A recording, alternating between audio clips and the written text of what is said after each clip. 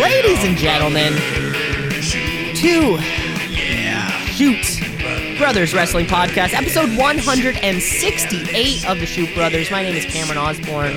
I am joined by my co-host. His name is Mike the Shoot Shepherd.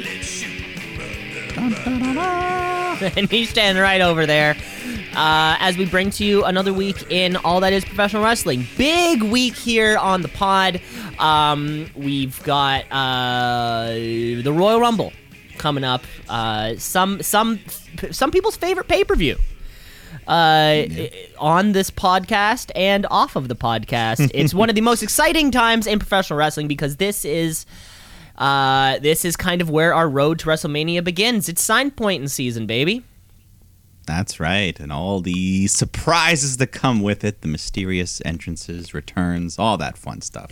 Let the rumor mill's already flying. AC Dirt's been texting me off the hook, so we'll address some of that. And he's texting you from a 555 number. Like, he is super off the grid.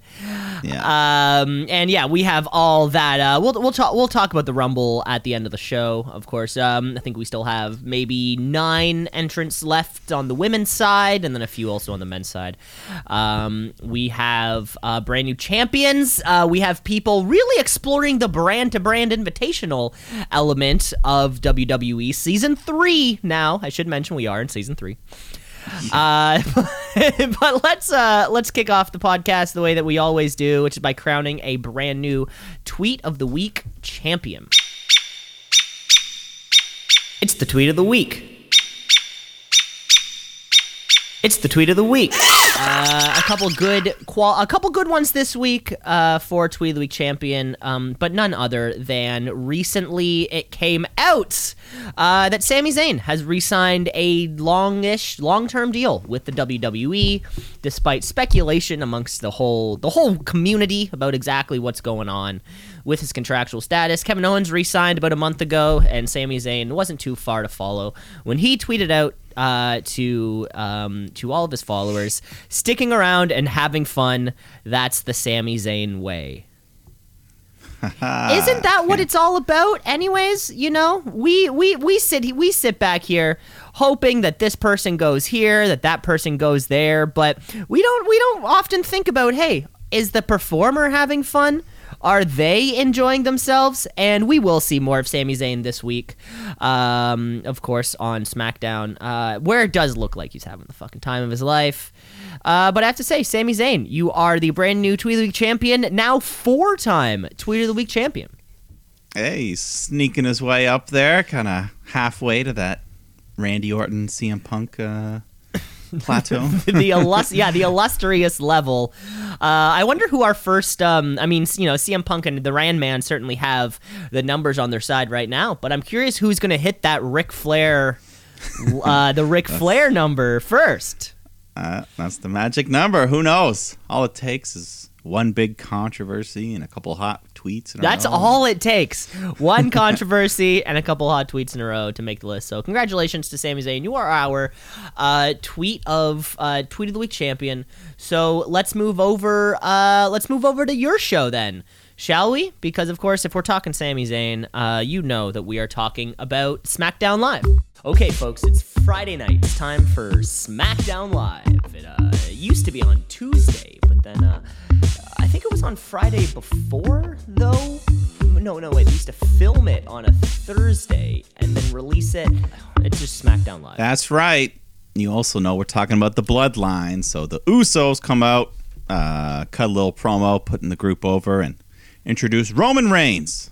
And they just kind of play a highlight reel of his Universal title reign, which is up to 508 days right now, which is now officially the longest reign in the belt's history, passing Brock Lesnar's 504 days. So, and one of the longest title reigns of the last of the modern era. How long? I mean, CM Punk held that WWE Championship for 434 days. I believe was the final number. AJ himself had a 300-plus day reign. I think he had a full year reign as his WWE Championship. And Roman Reigns continuing to kick all of their asses. Yeah. I mean, if he can make it past this Saturday, he's pretty much guaranteed to make it all the way to Mania, so that's another 60 days there or so. But anyways, he gets interrupted by his opponent, Seth Freakin Rollins, who it's officially part of his name now. They're putting it in every graphic. It's in quotations, the frickin', and I also it's not freaking, I should say. An apostrophe. We've dropped the G for Seth Freakin Rollins, which is funny because then you have to put I think that would mean you would have to put a double apostrophe around the word, but then a single apostrophe after the N for the G. So it would be 2 apostrophes, frickin', 3 apostrophes. Since his last name ends in an S, if you have to put an apostrophe. It's like Seth Rollins. If it was something possessive, Seth frickin' Rollins is. Yeah. Oh my God, this guy's getting confused. And who's back there writing these things out? By the way, is Fit Finlay in charge of? Is he the grammar police back there in Gorilla? Oh no.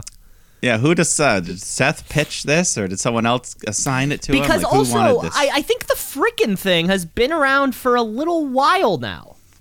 Yeah, it was just kind of part of what he'd say. He'd get hyped up. He'd be like, "I'm Seth Freakin Rollins." It was more of a yeah. He was just hyping him. But anyways, he's out here. He hypes himself up. I don't know. I guess he's kind of the baby face in this feud, but not officially. I don't know. We're having a lot of heel on heel lately in WWE, but anyways, doesn't matter. Seth says Roman can't get the job done without the Usos. So Roman comes out. He says, "I give you my word. They won't interfere." And Seth says, "Well, how about this? I'll find a partner tonight. I'll face the Usos. If I win, they're barred from ringside. And then if they beat me, I lose my title shot," or something like that. Yeah, something like that. Great, which is, setting up our great main event also. With that kind of, hey, if we want to see Seth and Roman go at it, we want to see Seth and Roman go at it. We don't want any of this shit thrown in there. And Rollins reveals his partner, his best friend, Kevin Owens, who, like you said, you're keeping track. That's another quarterly invite there, Oh, Mr. we're Owens. keeping track, baby. Kevin Owens burning one quick, burning it down faster than Seth frickin' Rollins could. And Seth Rollins using his third with a presumed, I'd say, to build up the match, a presumed fourth tomorrow. Possibly. If he shows up, which, probably would, building up to the match. Yeah, he probably will. Mm-hmm. I think at one point too that Seth Rollins, when referring to Dean Ambrose, called him Mox, which I don't think they've ever said on WWE. Now there were two Moxleys on this show. Of course, Seth and Roman. Seth was talking about their Shield days, and he had mentioned he said you, me, and Mox. And that got a little pop from the crowd right there. Ultimate sign of respect too. The man is John Moxley. Dean Ambrose had a run in WWE, but the man, the father, the husband, that man is John Moxley. And then later on, Pat McAfee also said Moxley. Yeah, so it must be purposeful. It's canon. It's canon, folks. So let's go right on. Madcap Moss taking on Kofi Kingston.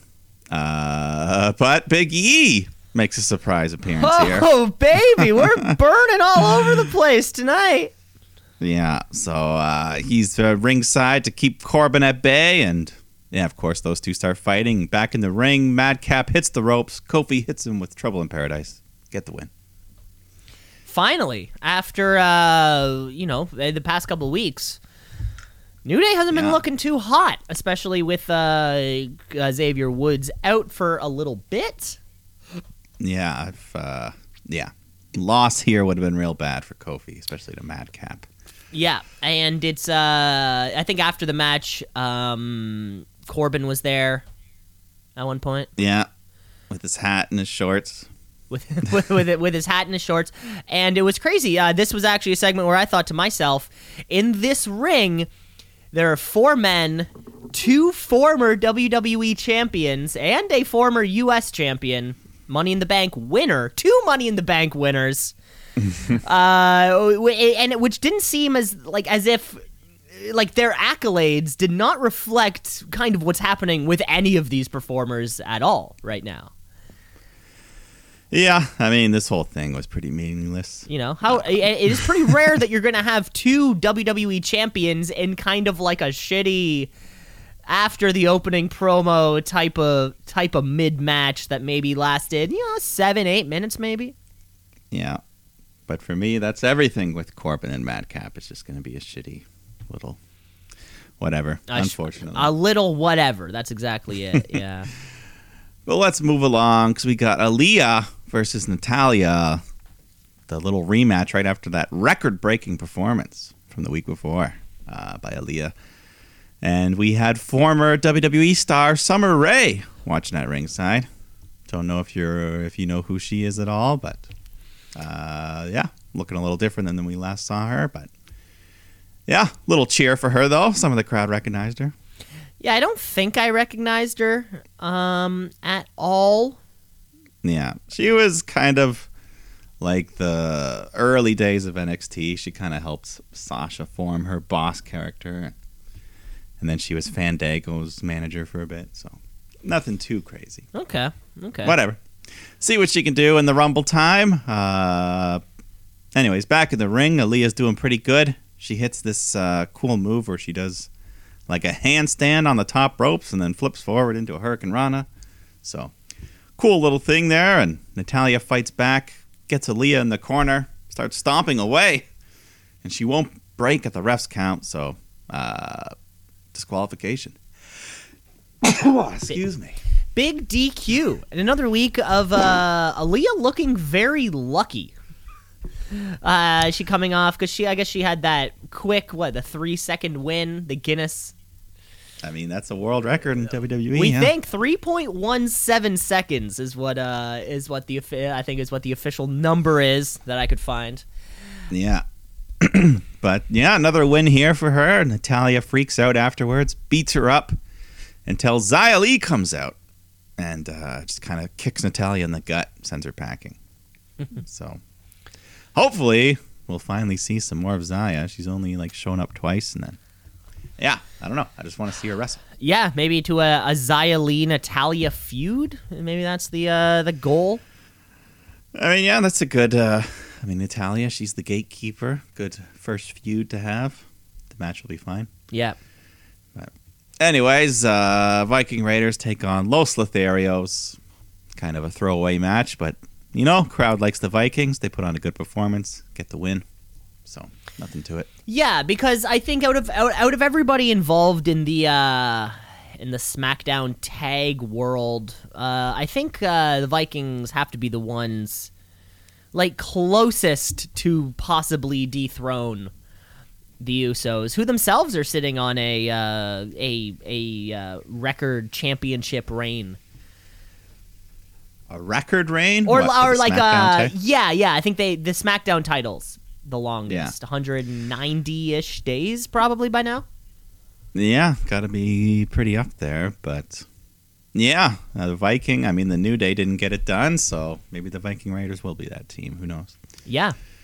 Did the Viking Raiders ever hold? They won the Raw tag team champs at one point. Maybe. They were the NXT tag champs for sure. Yeah. And probably the Raw champs, but who knows? Yeah, it's so hard to say because one of them got hurt, or one of them had a kid. I don't know. Yeah, one of them did get hurt and missed a year. Something like that, yeah. Yeah. Anyways, let me check this. One-time Raw tag champ, one-time NXT tag champ. One time. There you go. And one of them was a 24/7 champ, Eric. Eric! Way to go, Eric. That must have been while Ivar was hurt. Anyways, we got Naomi taking on Charlotte Flair in a championship contenders match. But before the bell can even ring, Sonya Deville comes out, makes the referee take off his shirt.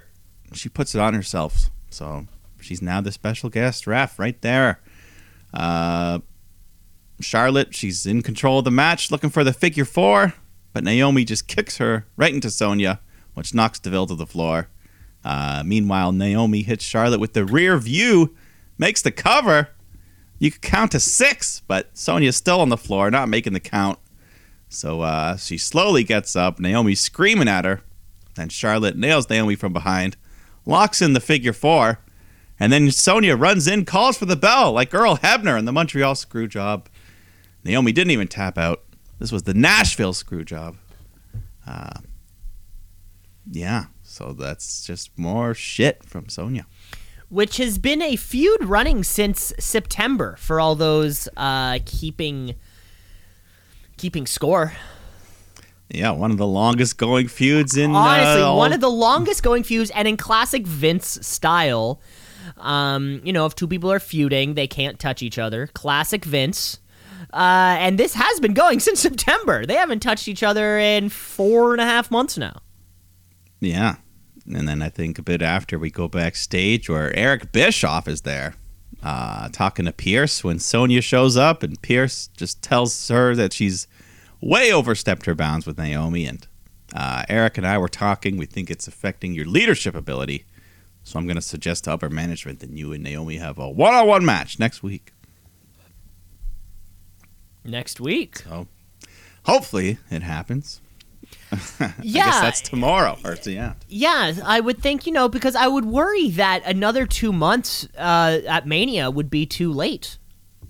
Yeah, I mean, maybe she weasels her way out on SmackDown and then they book it on the pre-show for Royal Rumble. I don't know. I mean, you would hope not, though, right? and of course, because you want to build the big matches for the big show. Not the big show, but you want to build the big matches to the big show. I get it. However, we have seen the success of like Paige Hangman 2 just on a fucking Wednesday. We've seen how that model can kind of work, and previous NXT things with War Games, that's kind of like their weekly television program. But the main roster really stays away from that. Really stays away from having those big moments on free TV. Yeah. Who knows? We'll have to tune in to find out. Yeah, different strokes, I guess. Then we get that newly signed Tweet of the Week champion, Sami Zayn, coming out for some more Jackass-related stuff. He wants to recreate the famous self-defense skit. So he's got table full of weapons, the cattle prod, pepper spray, a couple other dangerous items there. And he starts off with the cattle prod, puts it on his leg, and this cheesy zapping sound effects plays over the PA, and he pretends it hurts, and we all can tell this is not real, but he ups the voltage, puts it against his chest, just more fake zapping until the Jackass himself, Johnny Knoxville, comes out. Gets a big reaction here. People are chanting Johnny. I guess they are in Tennessee. Is that his home state? Well, I think Knoxville, Knoxville, Tennessee is a place, I think. Yeah, is that how he got named? I wonder, is Knoxville even his? No, his real name's not even Johnny. Yeah, but he was born in Knoxville, Tennessee, so there you have it. So there you go. Either way, people are loving him, chanting for Johnny, and he tells Sammy, he says, I know these weapons, but something seems off. Something seems off here. Let me see that cattle prod. He grabs it and he says, okay, it's legit, but someone forgot to turn it on. I fixed that for you, Sammy boy. And then he zaps Sammy, and then an even worse sound effects plays. And but apparently this was supposed to be a real shock, so Sammy falls down and sells it. Well, presumably there wasn't much to sell. I mean, they used a real cattle prod when Scott Hall zapped Goldberg to cost him his big win streak. So they should have just done They really cattle prodded Goldberg? Yeah. Wow. I mean, I don't know what the voltage was, but they just went... I mean, either way, I feel like it's going to hurt. It's going to hurt, but hey, that's how Kevin Nash beat the streak. But anyway, so Sammy gets zapped. Johnny, he dumps him over the ropes once again. So he's 2 for 2. Practicing for the Rumble here. Yeah, hopefully there's a bit of a spot for him, more than just and I would like to see more than just the actor comedy spot. Yeah, hopefully some sort of. I guess the real question payoff. is Johnny Knoxville gonna actually eliminate Sami Zayn from the Rumble? I don't know. And will there be any other Jackass cameos? Is Pontius. We got a Wee Man, Preston Lacey, Dave England, Ryan McKegney. Any of these guys would love it if they showed up. Not Steve-O, though. He's too big league now. He wouldn't do it. Steve-O could show up. There's also a whole cast of like new guys. That I've seen in the trailer. So any one of these new guys could show up. The one guy almost had his hand bitten off by a shark. It was pretty crazy. Jesus. Well, no spoilers. No, this was like they did Jackass Shark Week last year on Discovery Channel. Oh, okay. And he tried to jump. They literally tried to jump sharks. He was like wakeboarding and he landed, and then one of the sharks attacked and his hand was like hanging off. Crazy. Wow. Blood everywhere. Jesus. Yeah, it was crazy. Hopefully they'll show a clip in the movie. Hopefully. Anyways. Jackass forever, folks. So they can introduce, like, this guy's name's Poopies, but he's pretty cool. Trust us. Poopy. Yeah. Anyways, we're giving them too much publicity. We'll see ads for it on Saturday. But let's go to Ricochet versus Sheamus. I feel like these two have fought a lot. Well, I guess they're feuding over Ridge Holland's nose, so. But, yeah. So, anyways, it was fine. Wrestling was good. Ricochet was in control until he goes for a suicide dive, but Sheamus catches him midair with a big knee to the face, and then shortly after hits the brogue kick to get the win. Yeah, given that squash vibe. Just yesterday, I was cooking up some dinner, cruising through YouTube, and WWE had put on the Adam Cole Ricochet match from one of the takeovers for the North American Championship, one that Ricochet ends up winning, and then he goes home with the North American Championship. It's huge difference between that Ricochet and then, like main roster Ricochet. Guy was so over. Everything he did was gold. And now he gets squashed, I guess. Yeah, it's too bad. Mm-hmm. Let's go to this main event, though. We got the Usos taking on Seth Rollins and Kevin Owens. As we mentioned, if the Usos lose, they're barred from ringside. If they win, Seth loses the title shot. So, something to fight for here. And, yeah, match was good. Pretty standard main event tag team stuff going on. But, yeah, everyone has time to shine. Rollins, he gets the hot tag, starts going on a roll, and the fans, they were loving him. They were singing his theme song, the whole, I don't even know the tune to carry it with, but you know what I'm talking about. I know what you're talking about. They were singing. Eventually, the whole match, it all breaks down. Kevin Owens takes out Jay with a stunner. Rollins hits Jimmy with a curb stomp. But then Roman comes flying in out of nowhere with the Superman punch to cause the DQ. But Seth still gets the win, so Usos are banned from ringside. Yeah, I guess, regardless of the DQ, I guess that keeps them banned anyways. Yeah, so deal with it. Yeah, you gotta deal with it as much as you can. And like you said, that was the end of the show. I think, did you mention, I think we saw Jeff Jarrett on this one? Yeah, I forget what he was even doing. Neither do I. He was backstage. He had a cowboy hat on, I think. I think he was chatting with Boogs and Shinsuke. And he was like, I used to play a little guitar. Yeah, he was talking about his guitar playing, which is funny, which is crazy. So this happened on Friday, and then GCW had a pay-per-view on Sunday, of which Jeff Jarrett was a part of. Yeah, I guess he's a free agent, baby. He can do what he wants. Yeah. I don't know. Yeah, how much do you think he got paid for that? I have no idea. I have no idea kind of what the going rate is. So let's say Jeff Jarrett is somewhere. They fly him out, and then how much do you get paid for it? $1,000. Do you think $1,000 is too much? No, I'd say at least he'd probably get $1,000. Probably about $1,000 plus we'll fly you, like we'll handle your accommodations or your travel. Yeah, probably. Yeah, it does raise a good question. I do wonder sometimes how much these legends get. Yeah, I mean, especially these guys. Really no value. Not like the there. Stone Colds or the guys who are kind of on these legends deals where it's like, hey, $50,000 a year, and you show up when we tell you to show up. Short of those guys, Yeah. I am often curious. Yeah. I mean, who do you think paid him more, GCW or WWE?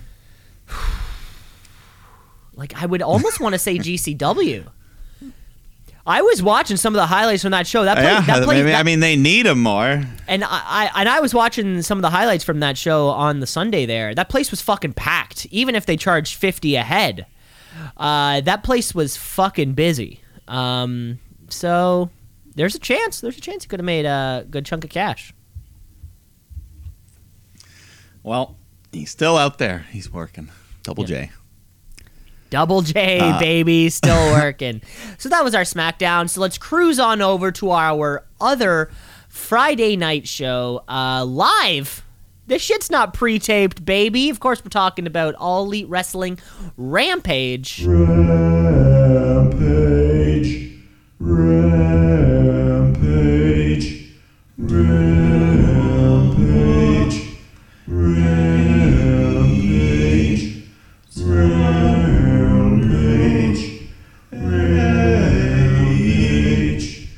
Live on TNT. Big news. Moxley's first match back since his return just a few days before. And, of course, he receives the hero's welcome as he enters the ring to take on All Ego and good Canadian kid, Ethan Page. That's right. Moxley looking as good as ever, though. Just great shape. Slimmed down a little bit there. But, yeah, All Ego Page. He's here to put up a fight and does pretty well in there against Moxley. But we all know the deal. Moxley's not losing this first one back. And he locks in that Bulldog choke and chokes Page out. So it gets the win. And on his way back up the ramp, Bryan Danielson comes out to give him some applause. And we all know they have unfinished business there. They were supposed to fight each other in the finals of that Eliminator tournament. So I think that's a match we all look forward to watching. Yes, I think I actually had forgotten about. That. Danielson ended up taking up Miro, filling in for that position. I totally forgot about that. Huh. Yeah, well, I mean, Bryan, he said, okay, I'll just have a great match with everyone else in the meantime. and we haven't seen Bryan Danielson since, or rather, he hasn't been in competition. Or I think not at all. I think this was his first kind of appearance since that big rematch. On the First Page loss. 2. Yeah. Yeah. Have we even seen Hangman much since then? Definitely not in a match. Definitely not in a match. I think he had a promo last Dynamite, or I guess the Dynamite that was like the week before this, or like 2 days before this show. Yeah. Of course, because it looks like Lance Archer is going to be his new competitor. Very odd, though. You think they would kind of keep him on TV as the momentum's there. Yeah, it's kind of odd, but I don't know. We'll cover this week's Dynamite shortly. We go to Nick Jackson taking on Trent Beretta here. So a nice singles action for the tag team specialists. And a good evenly fought match here. And Nick, he goes for a dive over the top rope, but slips up. Comes up a bit short at one point. Looked a little scary there, but everyone appears okay. Trent, he hits a big pile driver for a near fall. And soon after this, Nick, he hits a big swanton bomb right onto the ramp. And then a 450 splash into the ring. But Trent kicks out of that. And then Trent just goes on a roll. Hits Nick with a string theory. He gets the 3. Huge win for Trent Beretta. Yeah, and what many might even call an upset victory. Oh, yeah, I would.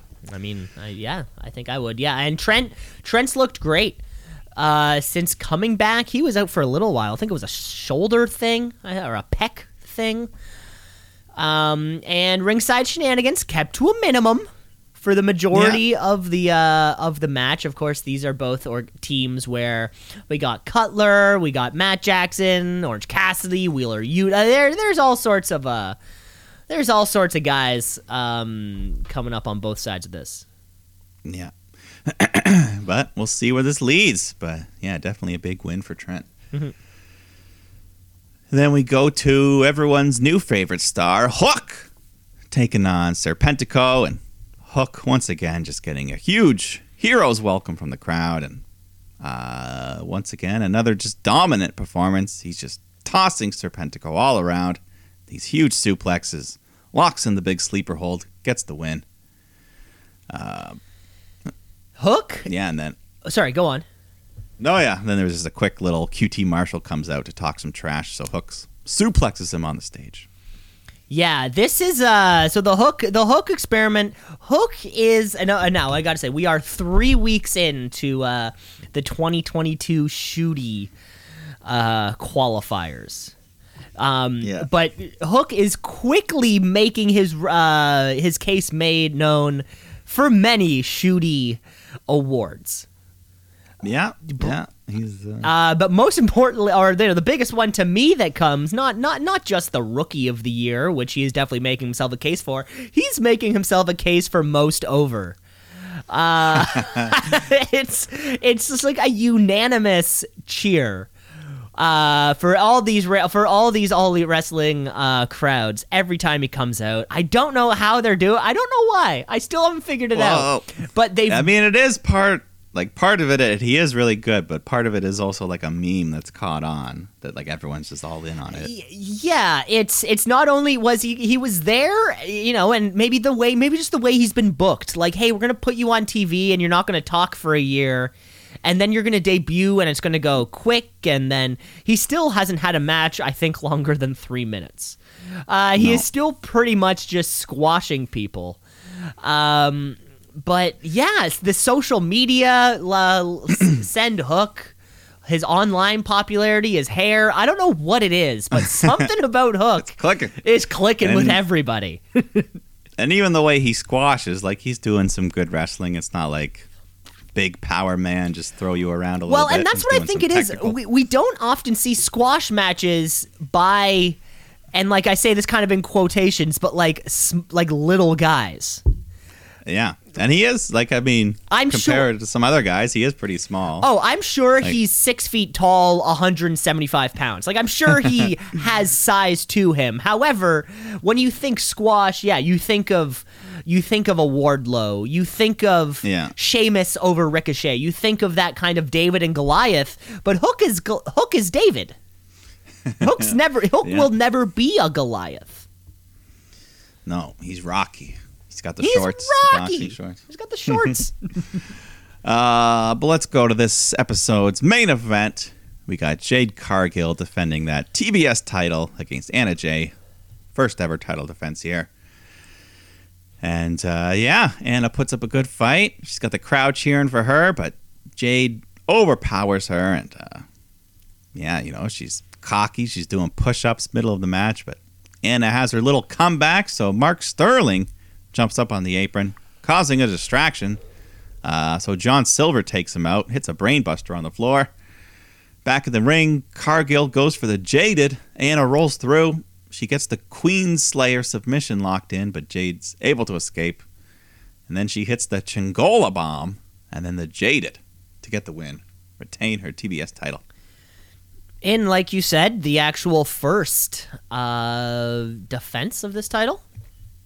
Yeah.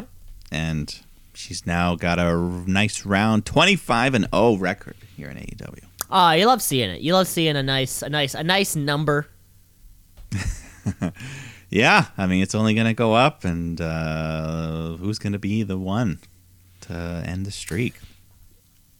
Yeah, well, I mean the streak will probably come with the title loss. Yeah, I would think so. Kind of a double whammy there.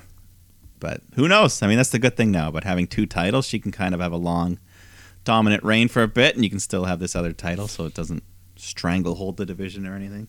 Yeah, we have people can now actually compete for a couple things if they want it.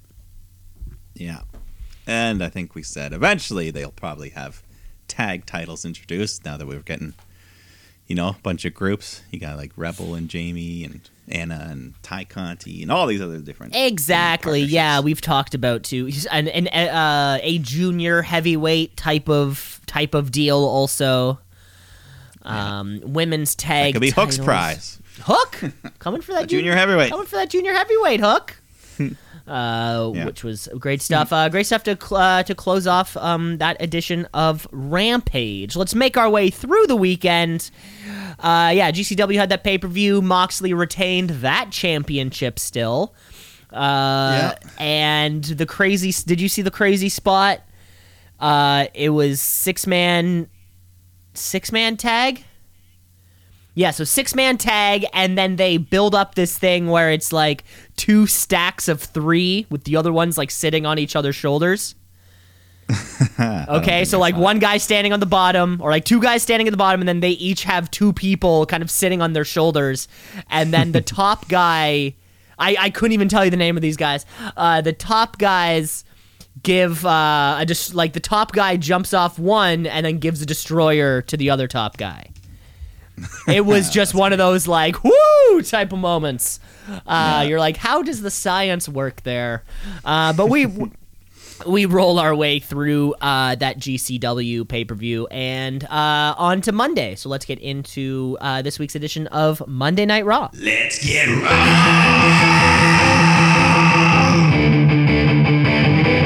Let's get raw.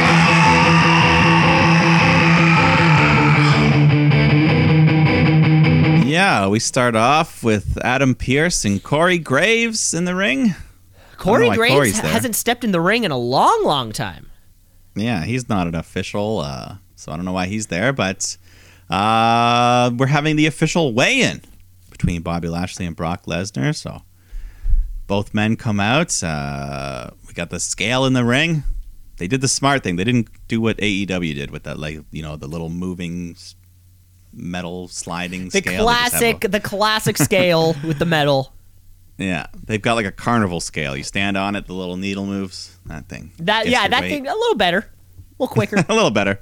But what's even better is Brock Lesnar coming out, rocking the cowboy hat and the big old belt buckle there. He's it was a good every look. week. It was a good look for him. He had the jean jacket with it kind of looked like sheep wool on the inside, keeping him warm. On the inside. Which my old roommate has the exact same jacket. You can get it at the Gap.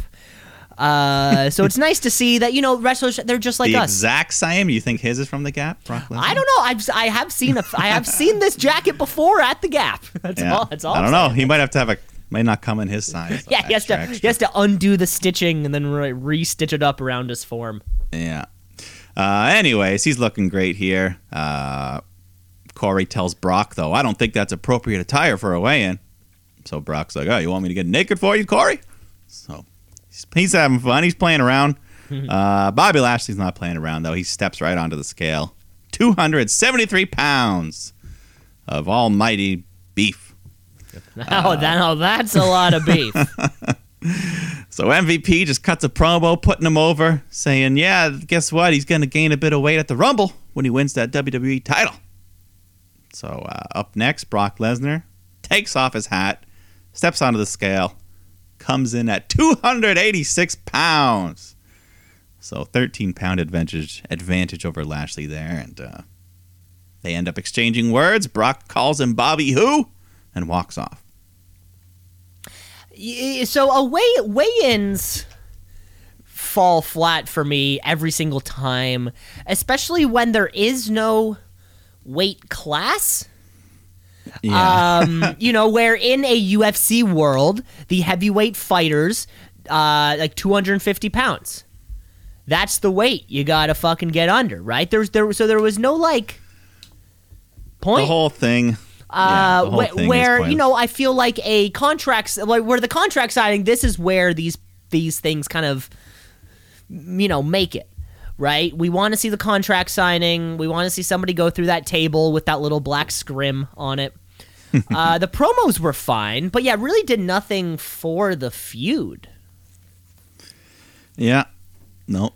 I mean, we're getting the match either way, so it doesn't matter what we're saying about it. They just wanted to delay one more week without having any contact between the two of them, so they flew in a big scale. They had to fly it in, express order. Yeah. But let's go to some in-ring action. Bianca Belair taking on Queen Zelina. And I thought this ended up being a pretty good match. maybe one of Selena's best of her singles career.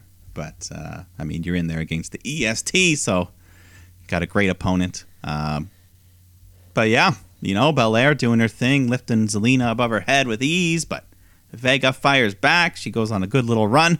She looks to hit the code red, but Belair counters, picks her up into the KOD to get the win. But, no, I thought Zelina looked good here. I thought this was a fun little match. Yeah, well, that's what it was. I feel this was a used their time wisely type of match. Yeah, it wasn't like a 20-minute barn burner, but of course, they did their thing. sub 4 minutes. Carmella wasn't there at all, and I wasn't. We weren't told why. Of course, remember Zelina Vega and Carmella are the tag champions. Yeah, I think we see Carmella later. Maybe not. I can't remember.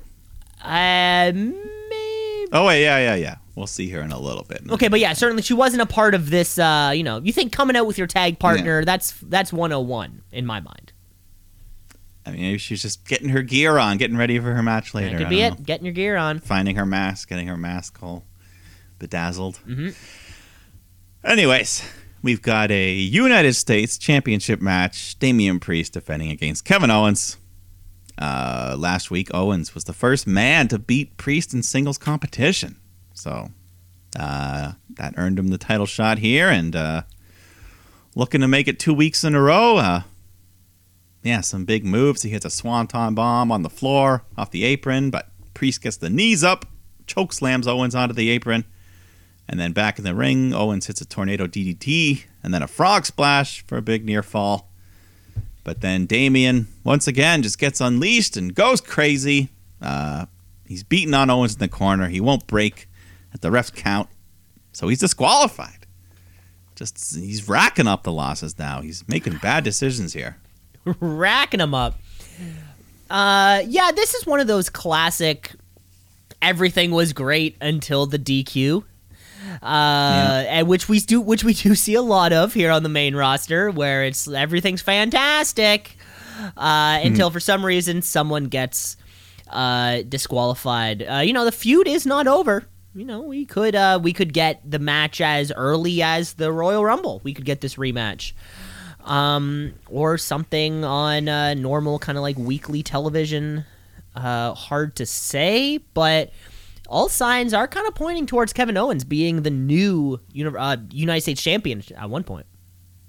Yeah, I mean, they're probably going to have to do one of those steps as well, where Priest, if you get DQ'd, you lose the title, and at this point, he's stupid enough, he just might do it. He can't control himself. Now, that's interesting because of course, we've heard of no disqualifications, but now this is kind of the opposite. It's the if there is a disqualification. Yeah. Has that ever happened? It's been done. A reverse step? It's all been done. And I think it's even happened where, like, the person broke the step and lost their title. But I don't know. We'll get to that if it happens. But one of those bang the chair on the ground, throw the chair to the other person, you fall over. One of those classic. Well, there was even Dolph Ziggler won the world title because Edge was banned from using the spear, and then he used the spear. So Ziggler won the world title. Really? Okay, yeah. Okay, that sounds fun. But they didn't. But they presented it to him like the next week. Because at the time, I guess the ref didn't see it or something. Right. So but they held it. They held it. They held their own. The officials needed to review and all those kinds of things. So it was fun. Then we get that tag match I promised you. Rhea Ripley, Liv Morgan, Dana Brooke taking on Nikki Ash, Carmella, and Tamina. But nothing crazy at all here. Just a tune-up for the Rumble. Staying ring ready. Eventually Rhea Ripley locks in that, I forget what she calls it. It's like the reverse, the cool cloverleaf submission thing she does. Carmella taps out. Yeah, reverse cloverleaf is probably fair. Getting the win for the 24/7 champion, I guess. What is your So I guess this was where I thought was weird because I thought I didn't understand the breakup of the Carmella Queen Zelina thing. I don't know. I guess they just. And then we also saw, like, I thought Nikki Ash was babyface 100%. Even though, yeah, here she attacked Rhea Ripley from behind after the match, and then she runs off. So right, which is a weird way to pull it, because you think if you were to look at the two of them, which one of them would be more appealing to young girls in the audience? You would 100% go Nikki ASH. You can see parents. I'd much rather my daughter be like her than the woman with tattoos and haircut and fucking spacers and this, that, the other. So I had no clue who to cheer for in this one. But hey, at least we got 2 women's matches on the show. yeah. But I mean, hey, Rhea Ripley, it's 2022. We're going to start having more mothers that look like her in this day and age. That's a good point. That is a good point. But we got to go on here because we've got an academic challenge presented by Alpha Academy. So Gable and Otis taking on Randy, Orton, and Riddle. The first round of the academic challenge. We're having a traditional spelling bee. So we all know the rules here. We got everyone out in the ring. We got a judge. So anyways, we start off the bee with Otis. His word is a mental. I wasn't quite sure, and neither was Otis. So we get the definition. It's a form of Swiss cheese with the holes in it. So I think we all know that is now a traditional cartoon. Classic. Anyways. Otis, it's food, so I guess that's why he's like, oh, food, okay. He spells it perfectly. A mental, gets the word correct. So now it's Riddle's turn. His word, calibration. So a bit of an easier word there, but Riddle, he's still unsure, asks for the definition. Or he says, can you put that into letters for me? No, you must spell it. So Riddle's like, oh, okay. It's like when I calibrate my scale to weigh stuff. Ounces, grams. Ha ha ha! Marijuana, right? Get it? Because it's weed, and it's maybe they legal. Cut to Randy, and he's like, oh, smiling, like shaking his head, like, oh, Riddle, maybe marijuana. Yeah, I feel like Randy Orton and Matt Riddle are the like Woody Harrelson and Matthew McConaughey of the professional wrestling world, where like when the two of them are in the ring, somewhere in the world there is a bong not being hit. Because Randy and Matt Riddle are too busy. Yeah. But Riddle gets the job done. He spells calibration. He spells it perfectly. So up next, Chad Gable's turn. His word is disillusion. But Gable, he's so cocky, he asks for the definition, but then cuts the guy off to define it by himself. And he's so cocky, but he ends up spelling dissolution instead of disillusion. So very close, but wrong word. Should have listened to the judge. But I like that. I like that swerve. Gable's pissed off. He says, I spelled it right. You said it wrong. But we still got to settle this. So Randy Orton, final word for the win. His word is said to be one of the most commonly misspelled in the English language. The word is dumbbell. But I think any wrestler out there would know how to spell the word dumbbell. Hopefully. And Randy gets it right. The double B did not fool him. RK Bro have won round 1 of the academic challenge. Yeah. Now, presumably this is something that's going to have to go on for weeks and weeks. Similarly, I think about this time last year, or at one point in the COVID era, we had it was the Viking Raiders and Street Profits. Doing it was like every week they would play a new sport, and it would be like mini golf and shit like that. So something in the same vein, but in front of crowds, which hopefully will have a little bit of a different take on it. Yeah, and this could have died, but they did well. The crowd was into it, and yeah, it wasn't a bad segment. No, not at all. Could have been way worse. Could have been way worse. But I don't think Randy Orton and Matt Riddle, they're not really these guys who, like, they're making lemonade. You know what I'm saying?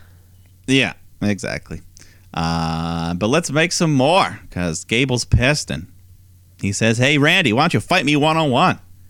And we get that. We get treated to a pretty nice match here. Orton, Gable, nice spotlight for Gable here. He got to hang with Orton for over 10 minutes in the ring. Yeah, looks pretty good. He hits that beautiful moonsault for a big near fall and starts working over Randy's leg. But Orton fights back. He hits the draping DDT, goes for the running punt to the head. But Gable catches his leg right into an ankle lock. So he's got him in trouble here. But outside the ring, Otis starts attacking Riddle. So Riddle picks up his scooter and nails Otis in the back with it. And all this distraction allows Randy to roll Gable into the corner and then hit the RKO, spiking him down hard. Get the win. But real good showing for Gable here, I thought. You know, whenever you give him a chance, he always looks good. Yeah, I mean, we know him as being a technician. Yeah. In the ring, but you know, matches like this can sort of remind us, like, hey, he can do more. And not only that, Randy Orton can keep up with all these young motherfuckers. I feel like Randy Orton was the oldest in this match by like a decade. I'm sure it's probably not. I'm sure, you know, he's closer to, but you know, it's in terms of definitely experience. He's been in the company for almost 20 years now. Yeah, and he's still hanging in there with these young pups. So good on him. And at the very end, Riddle announces round 2 of their challenge. He says, let's go back to gym class. We're having an old-fashioned scooter race. So that'll be fun. I know. Well, the question that I had for him is, what school did you go to where scooter race was one of the activities in your physical education class? Yeah, we didn't have scooters, but we had like those little butt carts, the little butt carts. Yeah, the 4-wheel. Everyone in York region the butt scooters. had the butt scooters. Yeah, those are great. Butt scooters, big parachute that you lift up and everyone sits on it, and then you giggle. Floor hockey. Floor hockey, I love classic. Floor hockey. Yeah. We get more therapy. Alexa Bliss, the doctor, talking about Lily. That's all there is to say. Yes, I feel as though they are kind of getting away from that gimmick. I feel as though we might be leaving Lily in the dust. I did hear recently that amongst... Well, we already talked about the whole Gunther nonsense last week, but involved in that trademarking, you know, WWE will trademark a bunch of shit that they're hoping will land, and they recently did re-trademark the Goddess. Or they applied for it, which of course was Alexa Bliss's kind of moniker before this whole Lily nonsense. So maybe there's a chance she'll be returning to that sooner rather than later. We'll see. I mean, Charlotte Flair, she's announced herself for the Royal Rumble, and she was the one that destroyed Lily. So maybe that's where Alexa makes her Oh my return. God! And if Lily eliminates Charlotte, I'm done. The podcast will be over. I know Alexa. I know you didn't say it, but I'm saying it. If Lily eliminates Charlotte Flair, this podcast is done. Well, it's your fault if it happens. You manifested it. I know. I put it out there in the world, and then it's gonna fucking happen. Yeah. Another Vince McMahon Austin Theory backstage, and Theory asks Vince to influence his Royal Rumble number, you know, maybe a 28, a 29. And Vince is just like, no way, God damn it. Go out there and fight AJ Styles. So that's what we get. AJ Styles versus Austin Theory. Another big match for Theory going one-on-one against, you know, one of the greatest of all time here. And they got a good amount of time. Another, around 15 minutes of back and forth action. Theory looking pretty good again. Pretty good in there. And AJ pulling out some classics. He hits the styling moonsault DDT. Doesn't do that too often these days, but always a banger. Mm-hmm. But yeah, Theory's throwing some big moves at AJ as well, but not going down without a fight. Both men looking to finish it off. Eventually, AJ does. He hits the phenomenal forearm. Gets the win. But great showing here by Austin Theory, I think. Yeah, this was the longest match that we had on the card this week. Yeah. And like you said, one of the greatest of all time. AJ Styles is currently performing at a level higher than I would say about 99% of the roster. Somehow. And you're watching a guy like Austin Theory, and these two guys in the ring, These look like two 30-year-olds, two 25-year-olds just rocking at it. How they have the same speed and stamina, pacing. I mean, Jesus Christ, Mike, I feel like you and I could be in a match against AJ Styles, and the match would still turn out pretty damn good.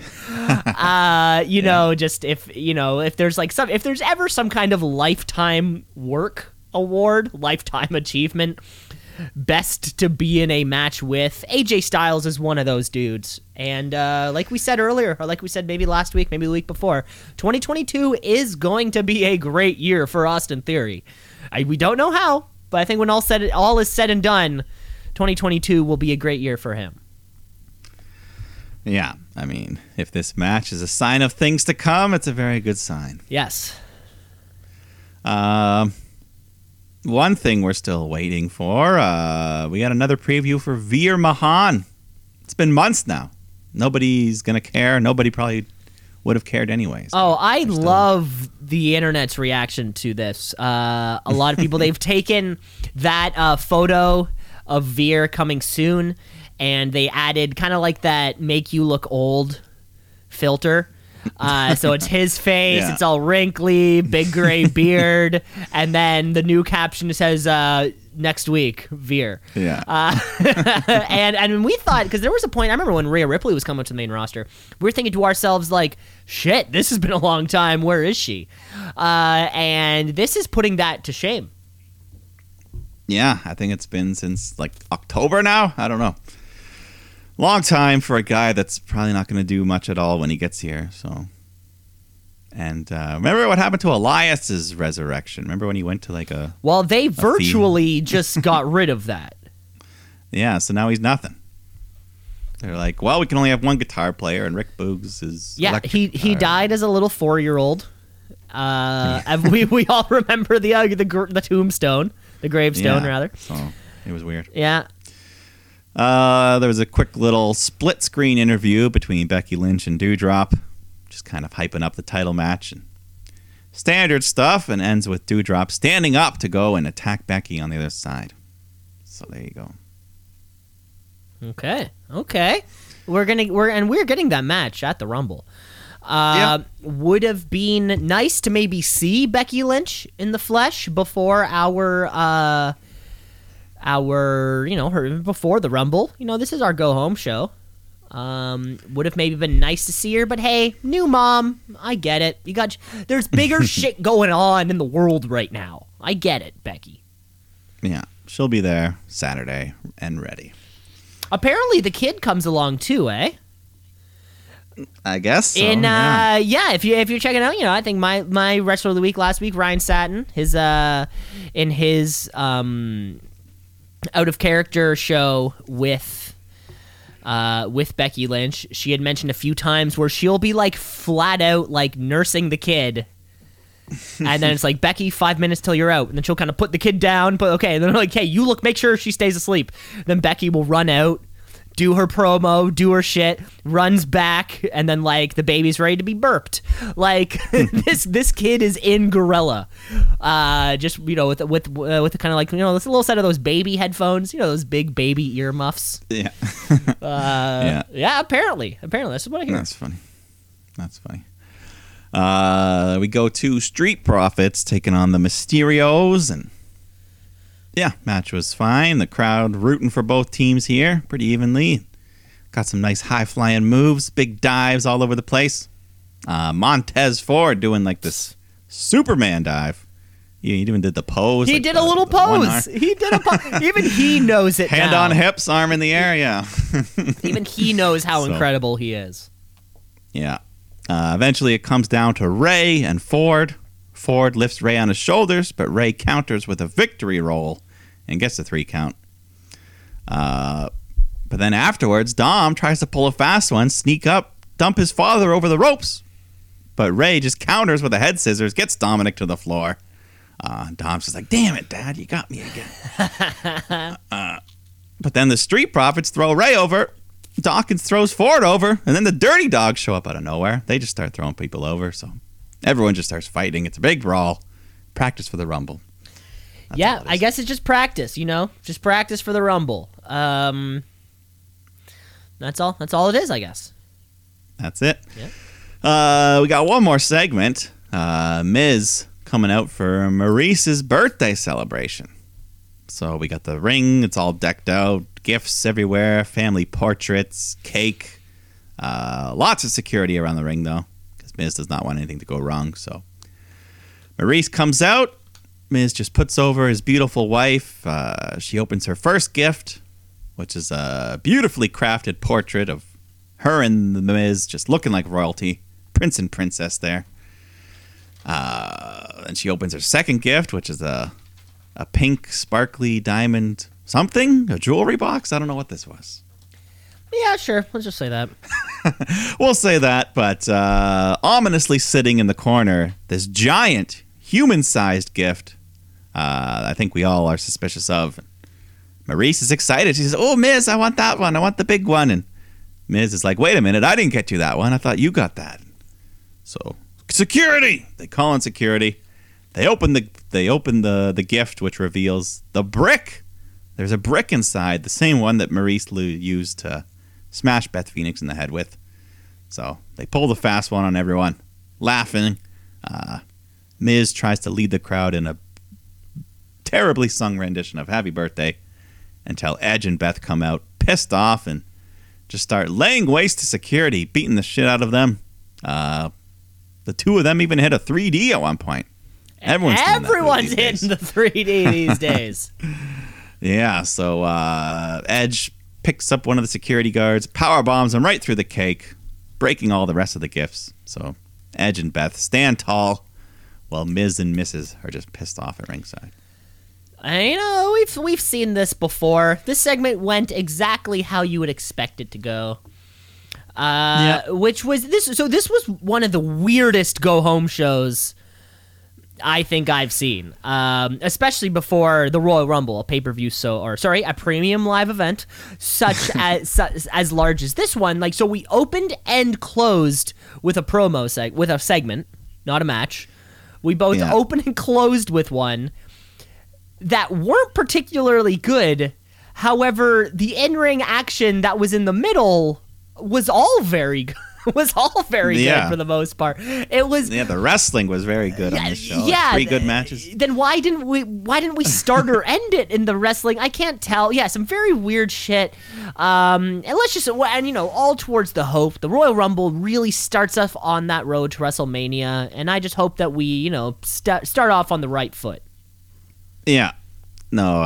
It was weird ending with the birthday segment because that mixed tag match is probably the 5th or 6th on the card for me of importance, right at the bottom.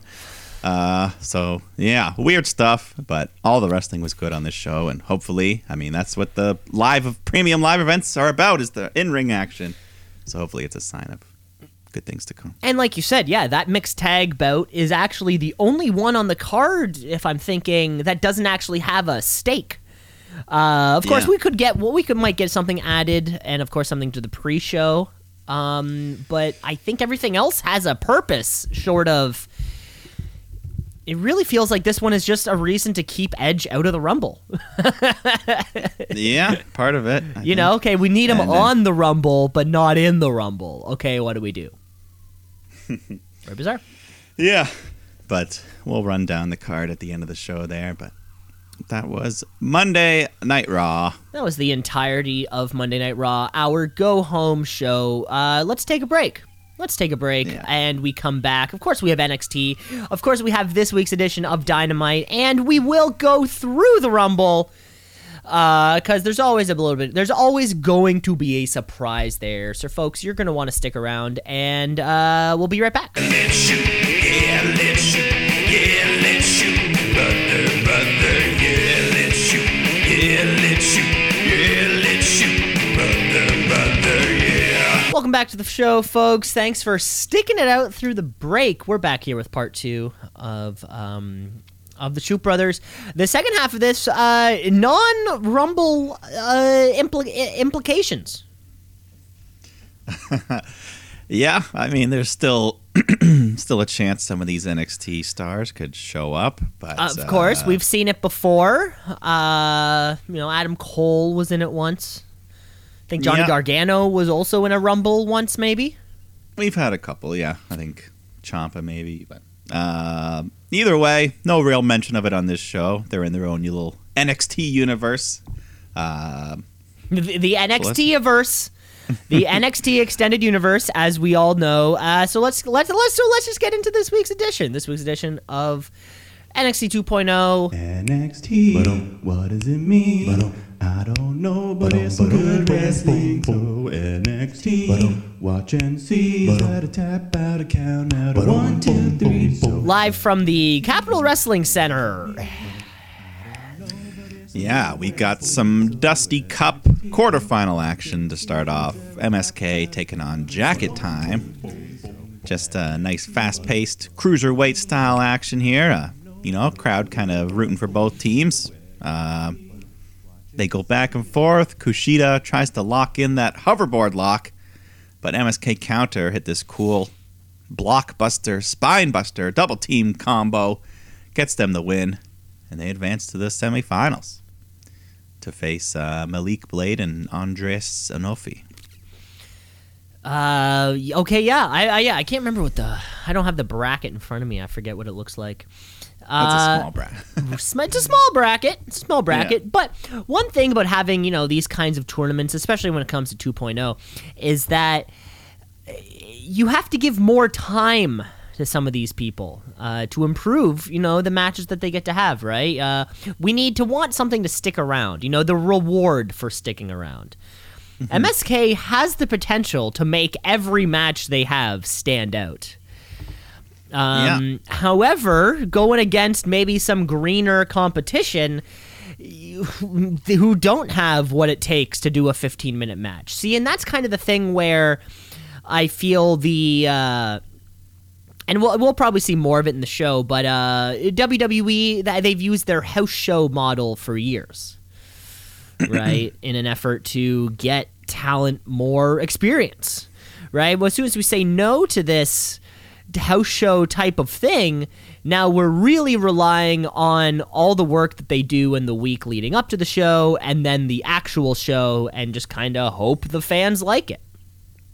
Yeah, and well, with the no house shows, the no traveling thing, we saw the controversy of people hating on MSK for their first year, and there's all these rumors there was a small pocket of fans that kind of influenced things, and we're kind of seeing a redemption tour for MSK now. The MSK redemption tour, baby.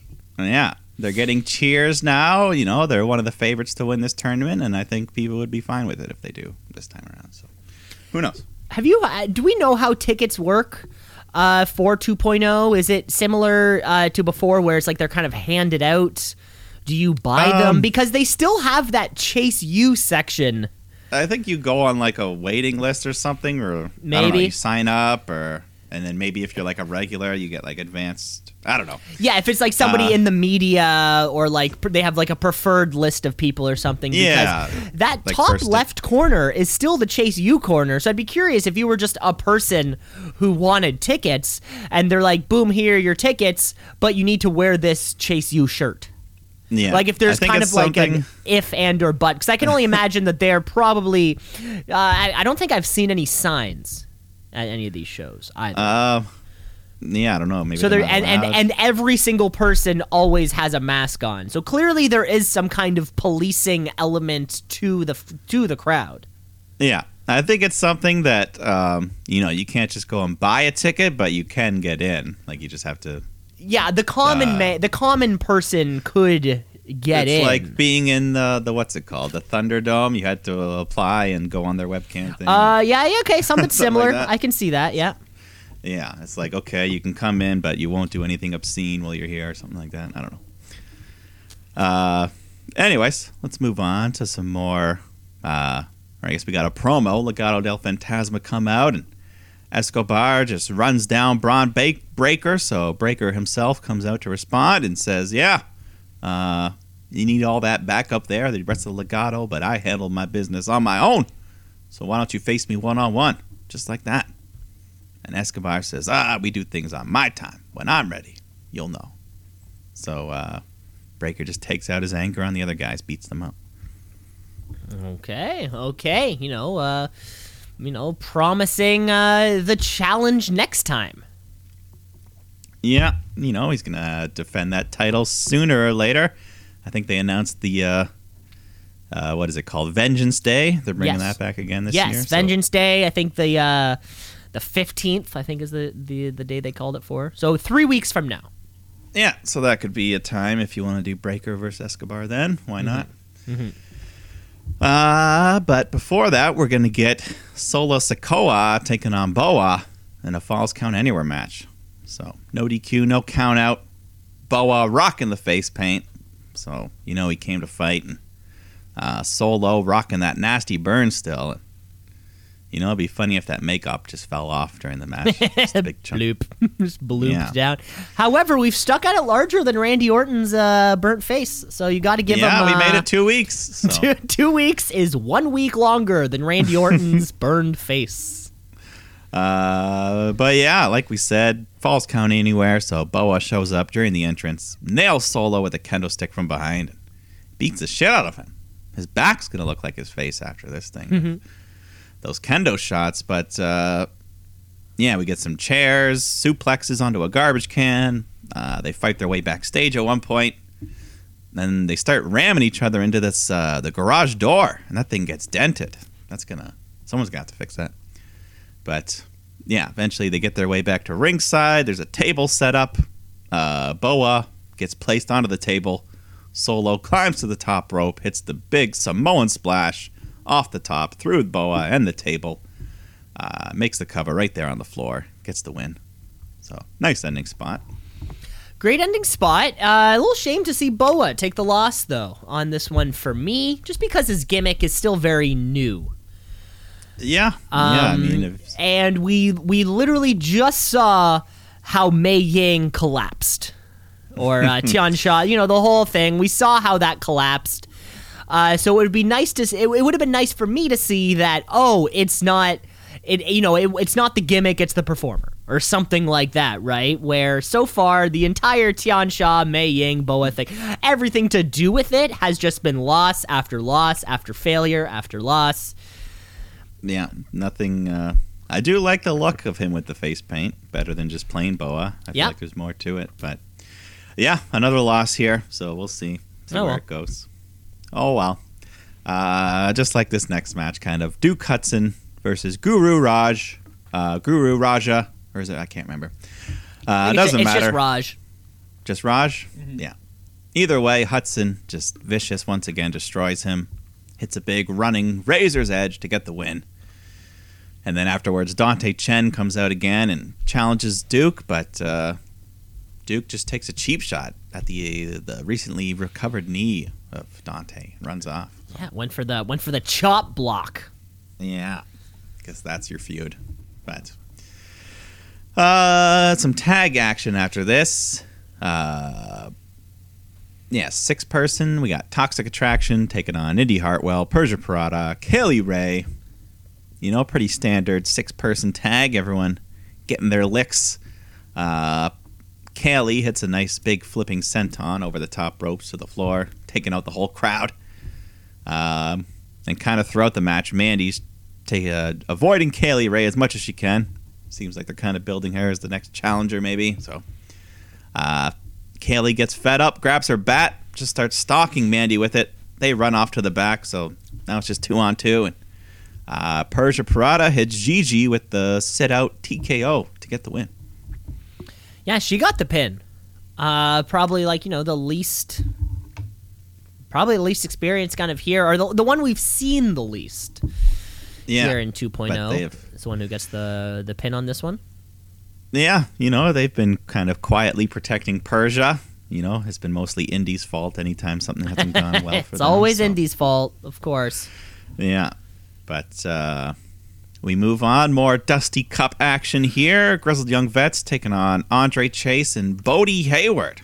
Making his debut, I think. And like you mentioned, we got that pocket of fans, the Chase U, chanting for them. They're hyped for this.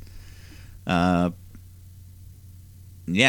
the ring, the Grizzled Young Vets, at one point, they hit this double team move. It looked almost just like a tombstone, but they called it a shoulder breaker. But It looked like a double tombstone. Yeah, I thought the tombstone was just like an off limits kind of move.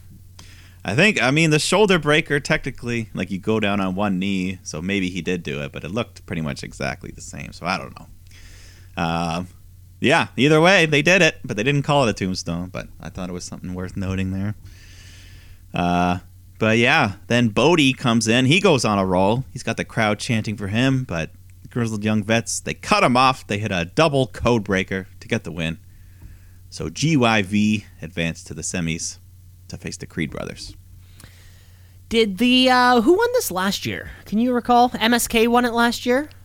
I think it was MSK. Okay. Grizzled Young Vets still hanging around though. You know, we haven't quite seen the new younger talent go over. Yeah, every single time. They literally are, as their team says, they're the Grizzled Young Vets. But they're young veterans. And that's it's almost like a little oxymoron there. I mean, they're young, but they're experienced. Yes. And then I think at the very end, Von Wagner shows up, beats up the losing team, and he's got Robert Stone at his side, which is surprising. There's a few performers in the organization that, despite the rounds and rounds and rounds of releases, are still somehow there. Especially when it comes to, and I'm not talking about the Sami Zayn types or the Mustafa Ali types who have an incredible amount of talent, like the people who are just shit on week in, week out, and they're still there. And Robert Stone is that guy for me. I have no clue what he's actually capable of because we almost exclusively only see him getting shit on. Yeah. And you're just like, why is he here still? Like, you know, like Karrion Kross is not, but Robert Stone is. How does that make sense? I don't know. I mean, maybe now that there's Vince's influence, he loves the punching bag. He loves the comedy guy. So yeah, maybe that's what it is. It's a guy who can just to be fucked with. That's your point. Yeah. He wants at least one of those.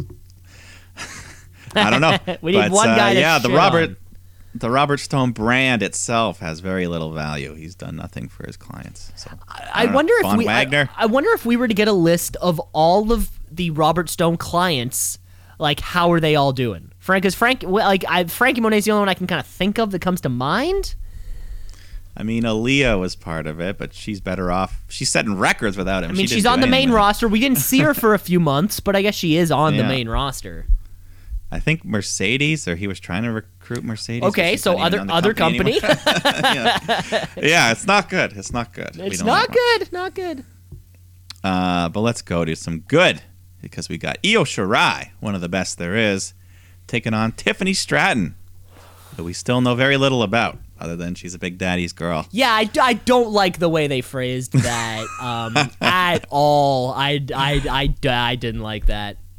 Well, big test here. I mean, this is only her second match in NXT, and she's got to face Io, so that's big time going on here. But early on, she's getting the better of Io. Kind of frustrating Shirai a bit, but she takes that frustration out, unloads on Tiffany, and then hits the moonsault to get the win. So don't worry, Tiffany didn't win. But, well, yeah. So, and like I just kind of said a little bit earlier on regarding, you know, the house show model working with green performers, like you put Tiffany Stratton in a match with Io Shirai because this is fucking Io Shirai we're talking about here. You know, Io Shirai is like the AJ Styles of the NXT women's division, where it's like you can't. She can do 100. She can do 99% of the work and make the match okay, selling for very awkward offense. I'll put this in. And, you know, the lack of house show things really actually helps me to maybe understand how dark and dark elevation actually work. And in my mind, dark and dark elevation are just house shows that they put on YouTube. Yeah, occasionally, once in a blue, not even once in a blue moon, we will see guys like Jungle Boy on a dark. We will see Eddie Kingston. We will see Mox once every month and a half. A guy like Moxley or Adam Cole, Orange Cassidy. We do see these names showing up on Dark and Dark Elevation. And I'm kind of starting to realize that maybe these shows are actually there for the green talent. For these young people who, hey, we need to always be thinking about what's next, looking for the next biggest performer, but they need reps. These guys need to go out there and actually work.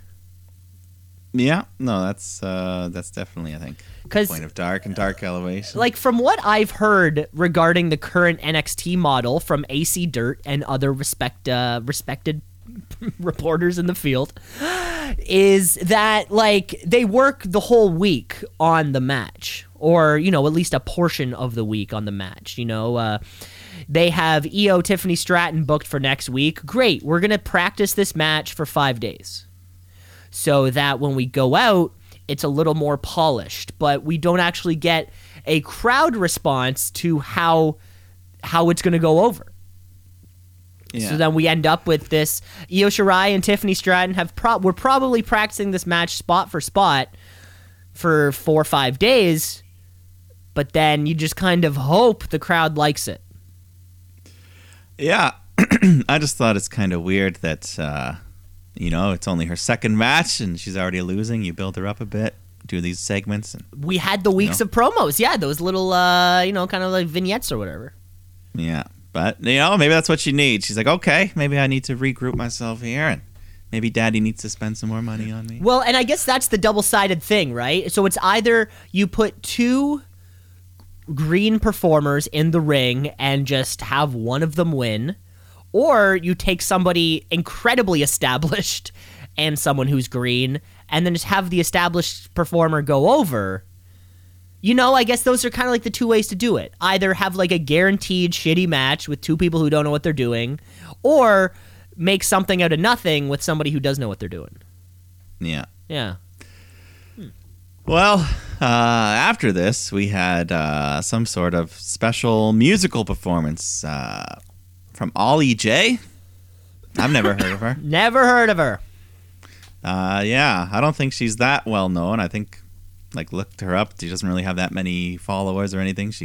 I don't know. Maybe she's trying to be like a homegrown talent, or I don't know. Either way, she performs her song, Carmelo Hayes, and what did I say? Anthony. Isn't that a basketball player? Carmelo Anthony, basketball player, yeah. Of course. Carmelo Hayes and Trick Williams, they were there just dancing and doing the hype, but she's no Poppy. I'll tell you that, this Ollie J. She's no Poppy. Yeah.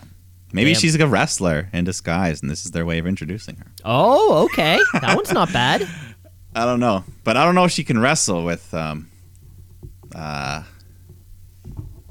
enhancements.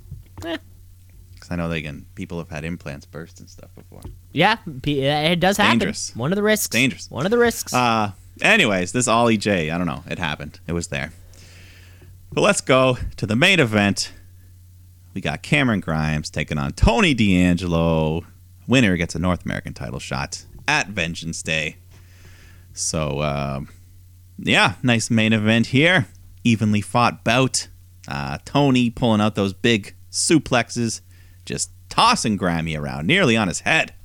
But Grimes, he's able to hit that shooting star press power slam move he does.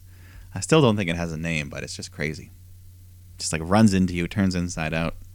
I don't know. Yeah, I don't know. I'm not. Yeah, you're better at names than I am, anyways. Unless Excalibur says it directly, I have no clue what it is.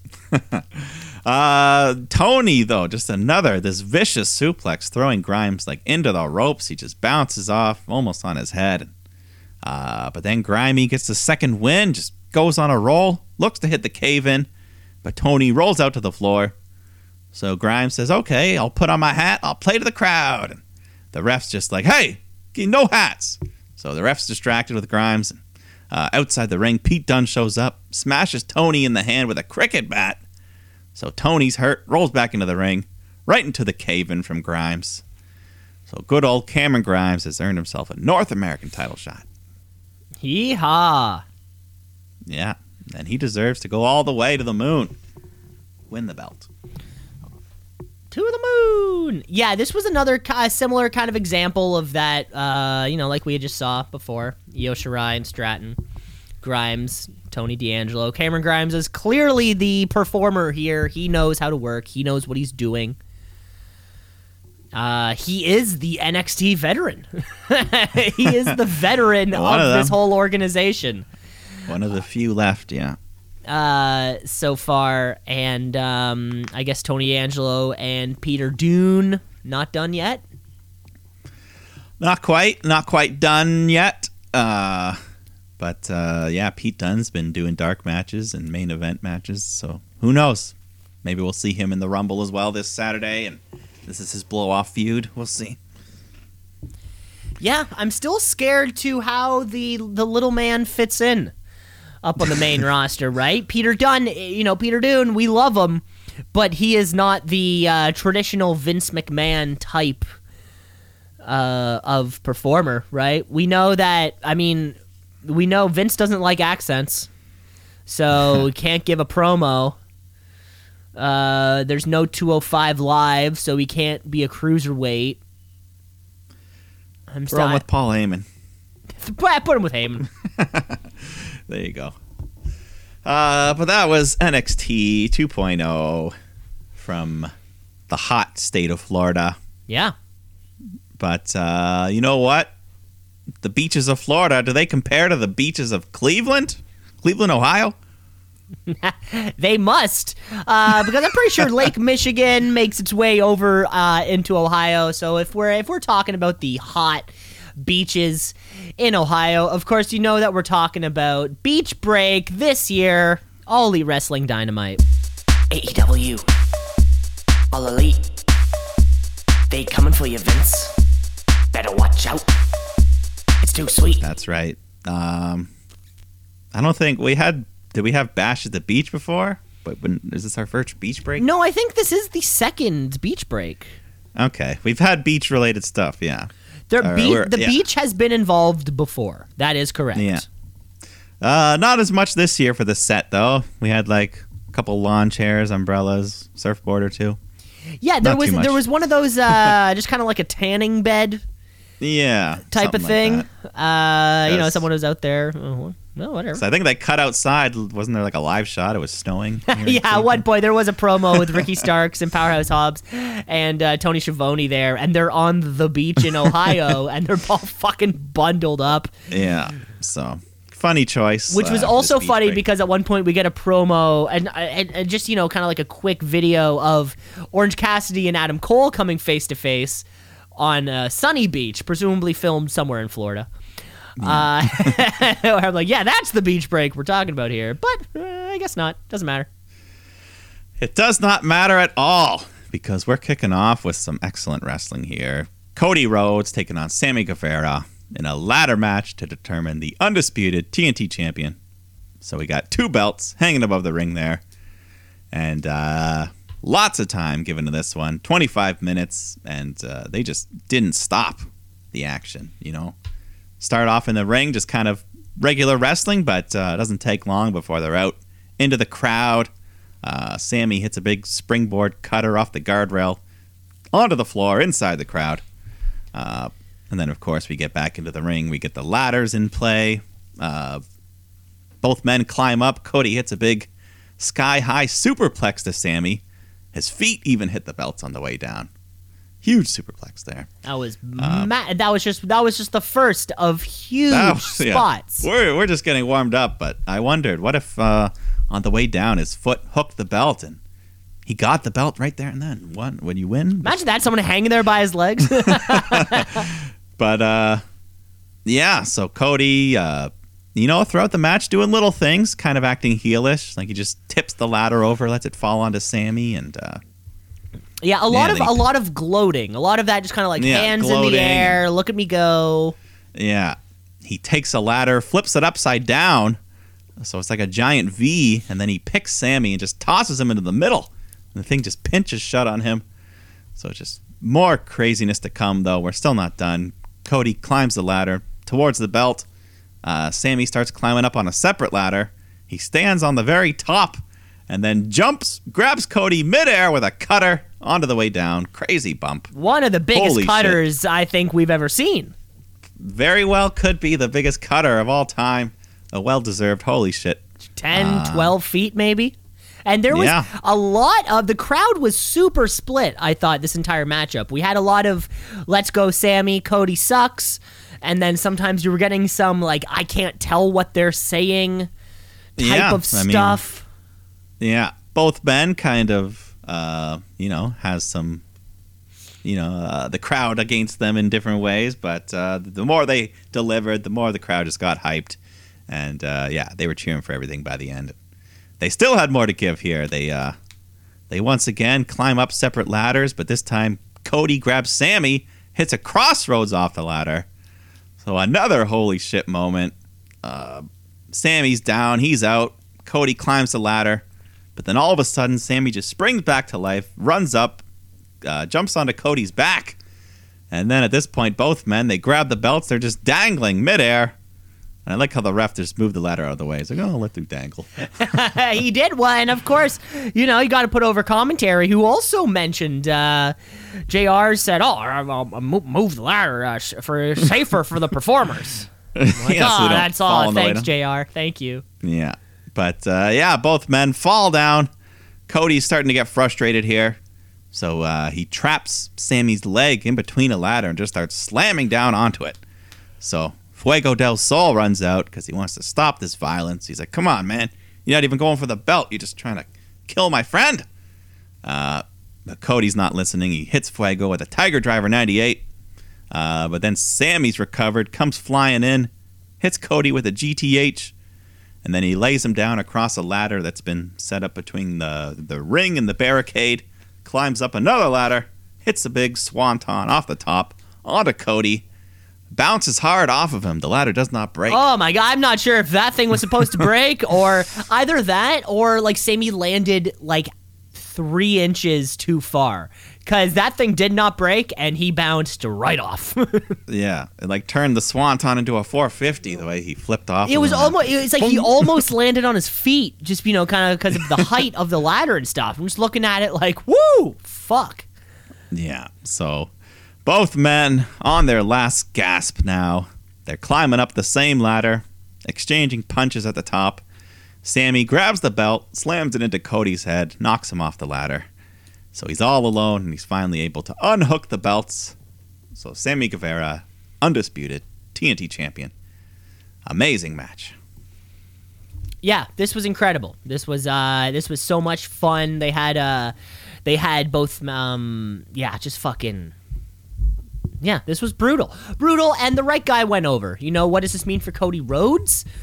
Who the hell knows? There was a point in this, though, so I guess when Sammy Guevara, he's up there, and he grabs the first belt, and he has it.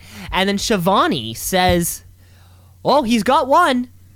As if he's like, if you need both? As if you need both. And then the bell rings right after he took up the first one. Yeah. Which I was like, okay, I'm fine with that, but I would wonder, and my question was you, I guess, because, these types of unification, I can understand these things happen. Has it ever happened, Mike, to your recollection, in a similar situation, but they only get one, and then the other guy gets the other, and we're kind of back where we started? Not to my recollection. It could have, it may have happened somewhere, this is a big world, and it's a big sport. Yeah. But as soon as Shivani said he had one, my mind was like, what if Cody gets the other somehow? That's the, you're at the top, you get one, ladder gets pushed over, you fall off, other guy climbs up, grabs the other one.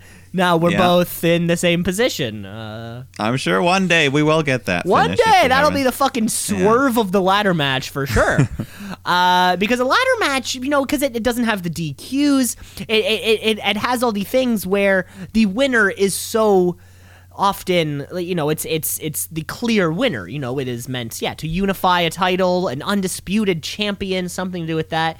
But then to swerve us with having it like, we don't know who won. That would be a whole other thing. That'd be fantastic. Yeah. Well, fantastic is what this match was. You could have thrown that on any pay-per-view in the world, and Yeah, an early match of the year contender, I'll even Yes, say. possibly. There you go. But yeah, we've got a long way to go. After that, we had Wardlow taking on Elijah Dean and James Alexander in a 2-on-1. Does not matter, though. Wardlow destroys them both. Symphony of power bombs. Sandwiches them together and just pins them both for the easy win. Well, yeah, because we got to get our we got to start our Wardlow winning streak back up. Of course, he lost the week prior to Punk. Yeah. And his only other single loss before that, in recent memory, was this past August, actually, against Chris Jericho as one of those labors. Yeah. Wardlow's a winning guy. Yeah. And I mean, week by week, that babyface turn is getting closer. Yeah, we'll see a little more of Wardlow a little bit later too. Yeah. But in the meantime, we got some 6-man tag action. Daniel Garcia and 2.0 taking on Chris Jericho, Santana, and Ortiz. With Jericho quite possibly literally fighting for Santana and Ortiz's loyalty here. They've expressed lots of frustration going on, and they display it in the match. You know, they're kind of like avoiding tagging him and, you know, tagging behind each other's backs and things like that. So, yeah, lots of tension there. Yeah, Ortiz just kind of gets worked over for a while. Jericho's fresh. He's looking for the hot tag, but Santana intercepts it, steals it. Commentary team's just noting the disrespect being shown here. Jericho jumps off the apron, looks for a second like he might walk out on the team, but instead he ends up hitting the Judas effect from the floor, and then Santana hits a pile driver to get the 3. And then, then he jaws a bit at Santana and Ortiz, kind of a bit, as he starts to exit the arena. You know what? This was fine. I think for me, personally, it's weird to push guys like 2.0 and Garcia on television, because we've seen these guys on TV a lot. I feel like only to be used as the guys in the kind of very slow separation of the inner circle. Yeah. Kind of like bit players, because the story was about, of course, Santana, Ortiz. Well, I mean, I think the real story was about Chris Jericho's real hair. Chris Jericho's totally natural hair was the main player of this story. Yeah. No, it does seem kind of like, for this team to be the team that causes the split is kind of weird after all they've been through. Yeah, and it is just wondering, how is the turn going to happen? Because, of course, commentary was also putting over that the Inner Circle is not just these 3 members. However, Jake Hager hasn't had a match since November 13th of 2021. And, of course, Sammy Guevara has been off with actually winning fucking titles. He's been off doing something important, for God's sake.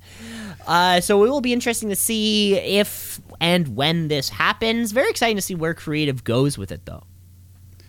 Yeah, I'm excited for Santana and Ortiz. I think it will be for their betterment, be on their own, or even stick with Eddie Kingston as, kind of their... Very much so. Well, hey, shooty winners. This is not just your average tag team. No, these are match of the year champions. Yeah. Can't take that away from them. You can't take away a shooty. Nope. Fellow shooty winner, we got CM Punk coming out next to do one of the things he does best, cut a promo. But that's not what he wants to do. He says, I'm sick of talking. I'm dressed for a fight. And it's true. He's got the gear on, and he's got a hoodie, which he unzips to reveal MJF's scarf, which he snagged last week during their confrontation. And Punk says, hey, maybe this scarf is sentimental to him. Maybe he can challenge me to a match to win it back. But then I went on Google and saw you can get a 12-pack on Amazon for $5, so just as cheap as his personality. I want MJF right now. So MJF comes out, and he's wearing a replacement scarf, so nothing lost there. He says no to Punk's challenge. I'm not going to waste it on Cleveland, Ohio.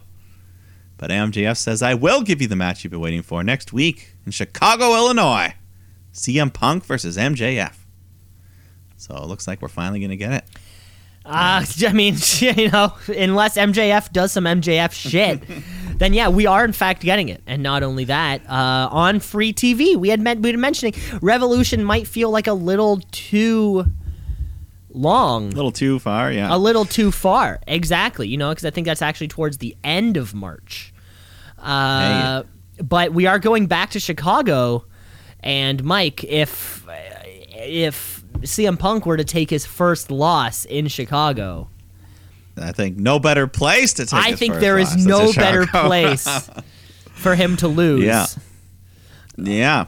So MJF agrees, just slings a couple more insults, says, "I'm going to make you lose and leave wrestling the way LeBron left Cleveland," which still gets a nice reaction, even though he came back and won a title. But people are still, I don't know, whatever.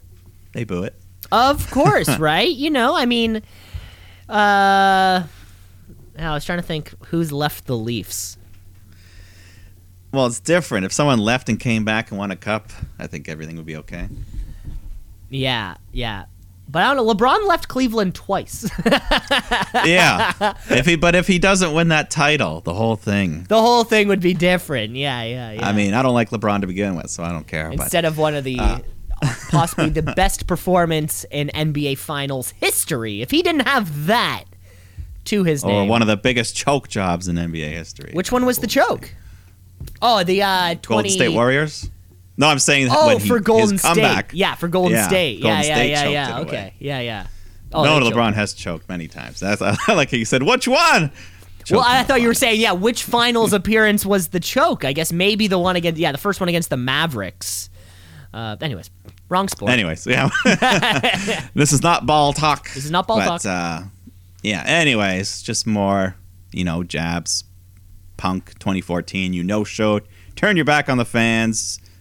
Anyways, Punk, wasn't quite as good as some of their past promos, but still a couple good lines here and there. Mm-hmm. But eventually MJF brings out the Pinnacle. They all beat down Punk, nail him with a chair, and then they order Wardlow to powerbomb onto a chair. And then to add insult, MJF just goes and sits right on top of his chest, cross-legged, and tells him, "I'll see you in Chicago." Now, I don't know if you got this vibe. Of course, when everybody came up to beat up CM Punk, they say, when MJF started coming, the Wardlow powerbomb him, he hesitated at first. Yeah. And I'll be honest to say, too, that was not a hard powerbomb. That was almost Kevin Nash style, I'll just let you fall type of thing. He really didn't want to do it, and he did the bare minimum that he had to do to kind of appease MJF or anything like that. I think, if either MJF wins next week or Wardlow turns on MJF and Punk wins, I think one of the two is coming. One of the two has to be coming. All these guys are super hot right now. Yeah, you can't just have Punk win clean just like that. So hopefully one of those. Yeah. I don't know, but either way, they've got us hyped for a big match next week in Chicago. Amen. We go backstage where Julia Hart is hanging out with Griff Garrison when Mark Sterling approaches with a big offer. Says Jade Cargill is willing to give you her first title defense. Or second, I don't know, her next title defense. But Griff Garrison's like, "I don't know, Julia, your eye, it's not good." But she's like, "Back off, Griff. I'm doing my own thing." And she signs the contract. So I like it. Don't let fucking Griff Garrison tell you what to do. That motherfucker, Griff Garrison. Yeah.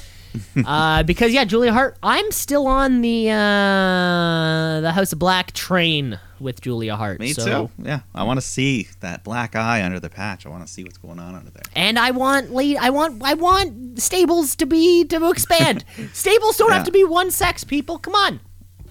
Yeah.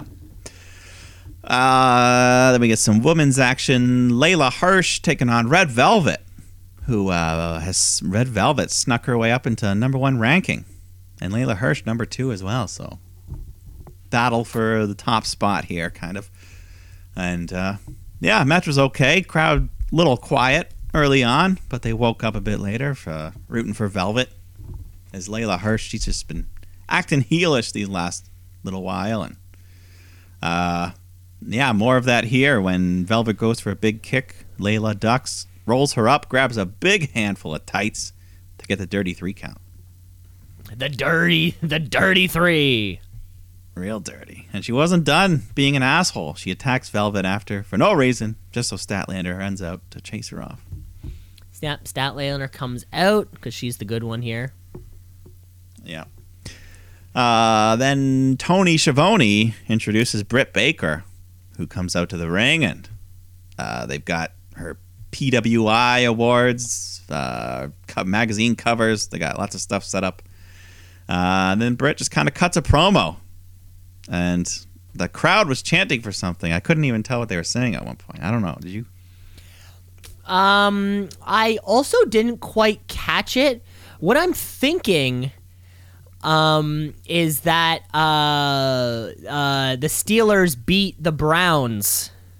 Oh, yeah. At one point she said something about Baker Mayfield. She's like, I'm the superior Baker. Yeah, Britt Baker Mayfield. So I imagine whatever they said had to do was a Pittsburgh-Cleveland beef. Yeah. That was my biggest guess. I mean, the whole thing, the promo felt kind of pointless at the end. Because, like, nobody even came out to stand up to her. She just kind of shit on everyone and left.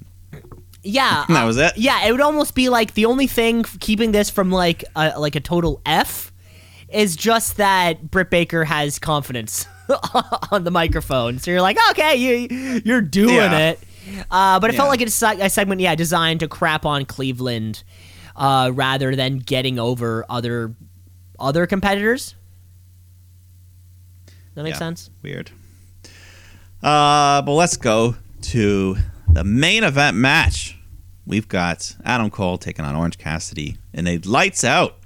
Anything goes. So big expectations here. We've seen some bloodbaths, some crazy weaponry, and I think it's only the third or fourth lights out match we've had here in AEW. Mm-hmm. So right off the bat, Orange Cassidy shows he's not messing around. He takes off his sunglasses and just crushes them in his bare hands. We just come out swinging. They fight to the floor. Cole goes under the ring to pull out a chair, but attached to it was this Danhausen, this face-painted mysterious man. Do you know this guy? Okay, so I do, and I take it that you don't. I know him kind of by name, but not much other than he's like I don't know. He's like a spooky guy. He just curses people. So he's so he's like he's an indie, an indie guy. Yeah. He's on the independent scene. He kind of has this, the face paint, and his bit is kind of like he's German. Like if you like he interviews, he does all these sorts of things, and he talks like with like a German accent, kind of. Is he German? Or no, he's He's super American. Oh. But I think he's just like a thing. He shows up at WrestleCons and things like that. I think the fans really like him. Okay. Yeah. I know there are some I know him by name, so he has some sort of reputation. Yeah. Well, Ring of Honor. He was with Ring of Honor for the past few years, and of course, they have gone under. So he showed up here. Yeah. And no physical contact. He just kind of points, does this scary, I don't know, is he hexing him? Is he putting a curse on? That's his pose. That's his pose? Okay. Yes. So he does that. I think after the show, Tony Khan announced he is signed, so he is officially All Elite. He's officially All Elite, baby. Yeah, he does this thing. He always talks about himself in the third person. Also kind of thing. He refers to himself as Danhausen. Like he's like, shit like that. Oh. All right. Yeah, I'm looking forward to he's fun. His I think his like tagline is very nice, very evil. Well, we'll see. See more of him, I'm sure, next week. Yeah, hopefully. But then back to the action. Cassidy picks up Cole, spine busters him right through the timekeeper's table. And then he goes for the orange punch, but Cole blocks it with the ring bell. So that's damaging Cassidy's hand. I think he even cut it up a little bit. Mm-hmm. Or he's bleeding from his hand somehow. Bit of blood there. Yeah, a little bit. So Adam Cole follows up. He stomps the injured hand into the steel steps, and pulls out a garbage can, puts it over his head, super kicks him. We get chains, fire extinguishers, the old 2 chairs set up like a table, which Orange Cassidy picks up Cole, hits it with a Michinoku driver on top of it. And then that's when the members of the Elite and the Best Friends come pouring out, and they start brawling everywhere. And Orange Cassidy hits the beach break, but Cole kicks out. So Cassidy fires up, hits the orange punch, but he's in agony because of the injured hand, so he can't make the cover. So instead he goes to pick up Cole. But then Cole swings up with a low blow, hits him in the balls, but then Cole is the one who starts selling it, screaming in pain. And Cassidy pulls out a steel cup out of his pants. I think it might have even had a thumbtacks on the front. There was, and JR brought that up for sure. Yeah, so nice, clever move there. And then he steals one out of Adam Cole's playbook, hits a Panama Sunrise, but Cole kicks out. So Cassidy grabs the chain, wraps it around his hand for another orange punch, but Cole sees this and rolls out of the ring, starts running away up the ramp.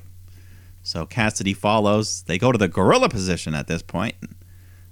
Cole picks up Cassidy, hits an attitude adjustment, breaking him through a table, makes a cover. Cassidy kicks out. So they fight their way back onto the ramp. Cole's looking to hit the boom, but Orange, he pops up and just super kicks him, wraps the chain up around his hand once again, and this time, he doesn't hit it yet because Cole picks up one of the stage lights and he hits Orange in the head with that. Then he starts climbing the entrance tunnel. But before he can do anything, Cassidy appears behind, low blows Cole. So they're both standing on top of the tunnel here. And Cassidy decides to bring Cole in for a hug so he can't escape and then jumps off the top. Both men crash down through the stage. Cassidy lands on top of Cole, so the ref just makes the count. Gets the 3. Orange Cassidy gets the big win. That's the big win. Yeah, but it doesn't count for the records. Well, and I think that's it. I think when you, especially AEW has set this precedent of what a lights out unsanctioned match is, right? Between, of course, Thunder Rosa, Britt Baker. I think prior to that was the Moxley Omega match. I think was also a lights out unsanctioned thing. Yeah. So I think we have ourselves, kind of like this precedent of like, oh, this is going to be violent. This is going to be bloody. Someone's going to be leaking. And although we were missing elements of that, I think really to keep Adam Cole protected. Yeah, for that, I think that was the main point, so it doesn't count as a loss on the record because it was a bit, we didn't get that ultra violence that we come to expect with the lights out, so a little bit underwhelming in that regard, but, they still worked hard. That big bump at the end, the slow-mo replay made it look pretty crazy, like Cole got rotated midair, almost landed on his head. Yeah, and it's even almost like it's very close to kind of like booking yourself into a corner. You make an importance, or you make it important that win losses count. You've been saying that since day one, but then you actually have 2 people. And of course, when AEW was incepted, they didn't think Adam Cole was going to be there. They definitely didn't think Orange Cassidy would somehow become the biggest wrestler on the fucking planet. But it somehow happened, right? So then we kind of, okay, how do we do this ranking system? And boom. So we're going to see this again. We're going to see lights out matches just to keep both people protected. Yeah, it'll happen. Which seems ass backwards, but I'm fine with it, right? It's fine, but also I think, we had that ladder match earlier in the show, which kind of maybe took some of the wind out of it, because I think the ladder match had a lot more of the crazier, more entertaining stuff going on. Yeah, certainly, definitely, like, there were more brutal parts, I thought, in that. But, you know what, I don't remember the last time I've seen Adam Cole take a destroyer. But he can fucking do it. He can fucking do it. He can take him as well as he can give him. So there you go. So there you go. At the end, it was fun. It was fun episode. Beach break.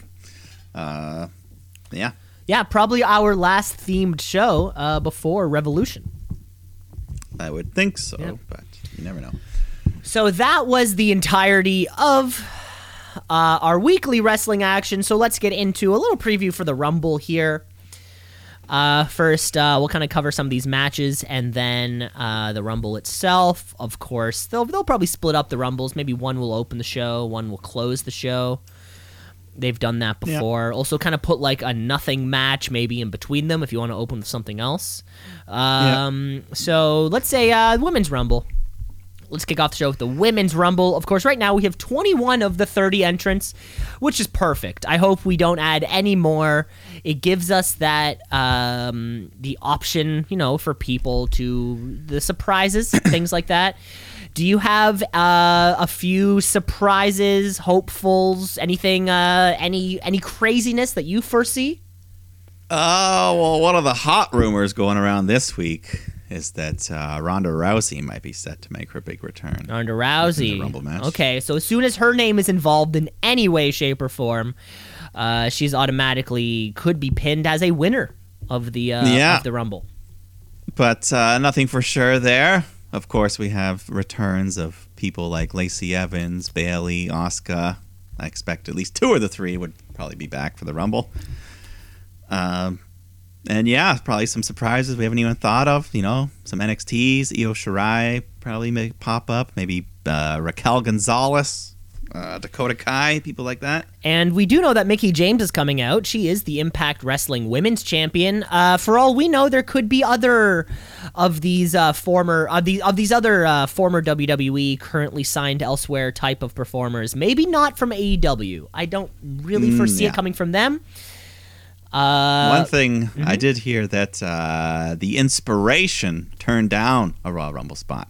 Oh, really? So, okay. Well, that's probably for the best. Billy, that's what they said. They're like, we got our own thing going right now. It's not the right time.